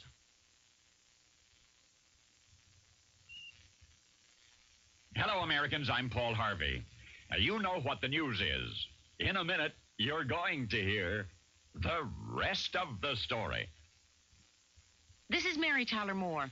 For over 16 years, the Juvenile Diabetes Foundation has been funding important diabetes research. Right now, we are funding research work on transplanting insulin-producing cells, experimental work with medications that may someday prevent diabetes. For over 16 years, we've been funding research with one goal, a cure. The Juvenile Diabetes Foundation. With your help, we will be known as the people who cured diabetes. Contact your local chapter. More than anything else, there is one Christmas gift I would like to deliver to your house. The wraparound sound of high-fidelity music. And it has never been reproduced so perfectly as with the Bose Acoustic Wave machine. A machine with no big loudspeakers, in fact, no separate loudspeakers at all. A machine as portable as a typewriter and so much more handsome. So any room in the house becomes the music room. You can't buy this magic music box in any store. But if you'd like details as to how you can get one direct from the factory, telephone 1-800 and then dial 282-BOSE, B-O-S-E. It's an 800 number, 282-BOSE. Now, the rest of the story. Would Andrew Jackson or William Henry Harrison or Abraham Lincoln ever have been elected to the United States presidency without evoking the popular campaign symbol of the log cabin? Bill Harrison actually was born on his family's fabulous Virginia plantation. His daddy was a wealthy, politically prominent man, but the image that appealed to the voters who voted for him was summed up in the slogan, log cabin and hard cider. The log cabin is the all-American house. To the school child, it still represents our grassroots origins, our pioneer virtues. Its appearance was as rugged and its resistance to the elements as hardy as the American spirit itself. Perhaps more significant, a properly constructed log cabin would last for generations, a dwelling of humble origin, and yet as enduring as the American dream. Usually only two metal tools were required to build a log cabin, an axe, of course, to fell the trees and hew the logs, and a wedge-shaped cleaving tool called a froe for shingles and roof boards. Often a frontier cabin contained not one piece of iron, no iron hinges, nor even a single iron nail. Sometimes the pioneers built temporary log cabins in which even the chimneys were made of logs and clay. Sometimes the crevices between the logs were filled with moss. This was merely to insulate. The logs themselves were securely attached by corner notches. At Thanksgiving time, myriad mental pictures arise from the pilgrim heritage we learned in school. Wild turkeys and Indian corn and black hats and buckles and bell-muzzle blunderbuss muskets and hazy harvest moons and cozy log cabins. But this is the rest of the story. After exploring the North American coastline for more than a month, our pilgrim fathers parked the Mayflower in Plymouth Bay, went searching for a site for their settlement. It was Christmas, 1620. The Pilgrims' first permanent dwelling and utility house was constructed immediately. It was 20 feet square. 2 weeks later, it burned. And the resident Pilgrim shore party scurried back to the Mayflower, spent the remainder of the winter aboard. At the first sign of spring, they were ashore again, tilling fields, building cabins. Fortunately, they'd brought with them a wide variety of tools, broadaxes and pitching axes and chisels and augers and so forth. Before the Mayflower returned to England that April, several small cabins were standing. It was Governor William Bradford who called them cabins, but they were not log cabins, nor was the larger structure they had erected before New Year's, nor were the buildings at Jamestown Colony in Virginia a dozen years before, nor were the shelters of the Puritan colonists who would not arrive for almost a decade. They did not live in cabins, not log cabins. The men we now recognize as our founding fathers from Jamestown on built everything from frame houses to thatched huts to tents, but they built no log cabins. 2 centuries later, this young nation would glorify the log cabin as the all-American house, the symbol of our earliest heritage. And yet the first one appeared on the North American landscape in 1638 in a colony in the lower Delaware Valley. Those colonists built log cabins because their forefathers had built them thousands of years before. But they were not Jamestown Virginians. They were not Pilgrims who built log cabins. They were not Puritans who built log cabins. No, those who eventually taught the English to build log cabins were Swedish. Now you know the rest of the story. Oh, hello there, Robin Hood here, formerly of Steal from the Rich, Give to the Poor fame. Ages ago, I hung up the old green tights because I realized I was getting a bit older. Not exactly fit enough to go gallivanting about Sherwood Forest, dueling with swords, or poaching the king's deer. But I missed the thrill of giving to the poor. So I've recently joined forces with that merry band of New Jersey philanthropists and New Eyes for the Needy. Now I travel the countryside over hill and dale, moor and mountain, getting good people everywhere to send in their glasses, especially metal frames, so New Eyes for the Needy can give the gift of sight to people who can't afford their own. They'll also accept gold jewelry, silver, and hearing aids. So I beg of you, anyone within the sound of my voice, send in your old glasses, either by longbow and arrow or through the post to New Eyes for the Needy, Short Hills, New Jersey, 07078. It's a great way to give to the poor without having to steal from the rich. KABC Los Angeles, Talk Radio 790. Southern California, see it once, you're here to stay. Living life in every way with KABC Talk Radio 79. Southern California, living where the living's fun. In the Southern California sun with Ray Dream. Mimi, you've got me sad and dreamy. You could free me if you see me, Mimi. You know I'd like to have a little fun of a Mimi flying by.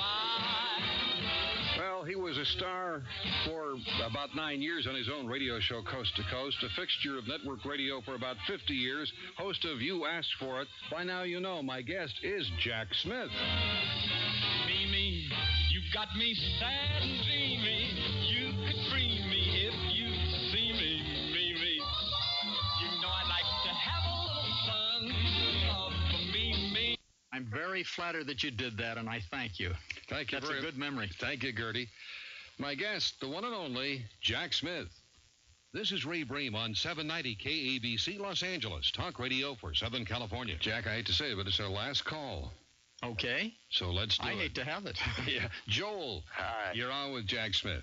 Jack. Hi, Joel. I just want to tell you that it's such a pleasure to be able to talk to you and tell you how much pleasure you've given me through the years. Well, you know, Joel, we get paid for what we do. It's true, through the years, and I get to keep a roof over my house and food in the family's stomachs and so forth. But hearing something like this is what makes it all really worthwhile, because we hope that happens. It's so interesting that there's been so few voices like yours through the years. We've had the romantics and all of that type, but a voice that's so distinctive and happy and not particularly a romantic type. No, that's right. Is interesting. I didn't catch just about how old you are. Do you mind telling me? He doesn't give his age. He's right. You know why? Because I'm still in the business. I probably wouldn't be doing a lot of the things if somebody categorized me as he's such and such an age and he can't do this. I don't like that. You can guess, but what the point that I'm trying to bring is that people who have used their voices and have trained voices don't seem to age. In other words, if you were to call on the phone and talk to someone, they could not possibly think that you were over 35, 40 years of age. It is amazing. I know that with a lot of my friends. Very good. Joel, thank you very much for the call. I should say, Joel, thank you. And Jack Smith, I can't tell you how great it's been. It's one of the memorable shows. Ray, you've reestablished me in my own mind. I thank you for it. Yes. Maybe we'll do it again sometime. I hope. Please do. Have some good holidays. Good, and I'll get some new songs for you. All right, sounds good to me. Thank you, Jack. Thank you. The one and only smiling Jack Smith. This is Talk Radio. I'm Ray Brame. Stay tuned for the news.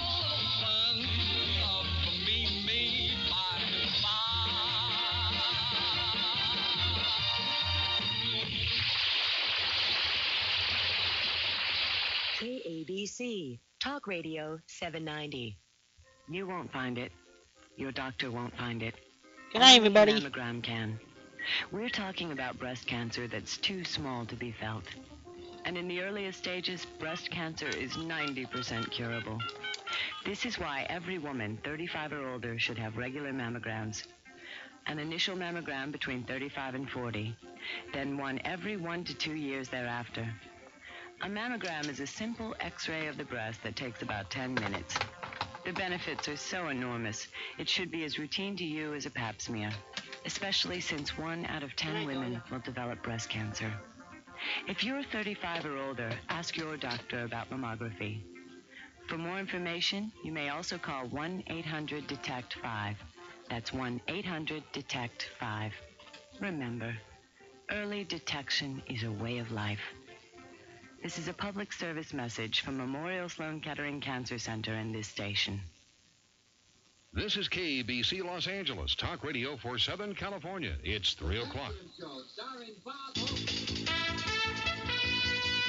From ABC News, I'm Bob Walker. It was a night to remember in eastern Canada. The area was hit by the strongest earthquake in more than 50 years, measuring more than 6 on the Richter scale. Despite all that, however, only minor injuries were reported, and although the extent of property damage is not yet fully known, it does not appear to be all that significant. The quake was centered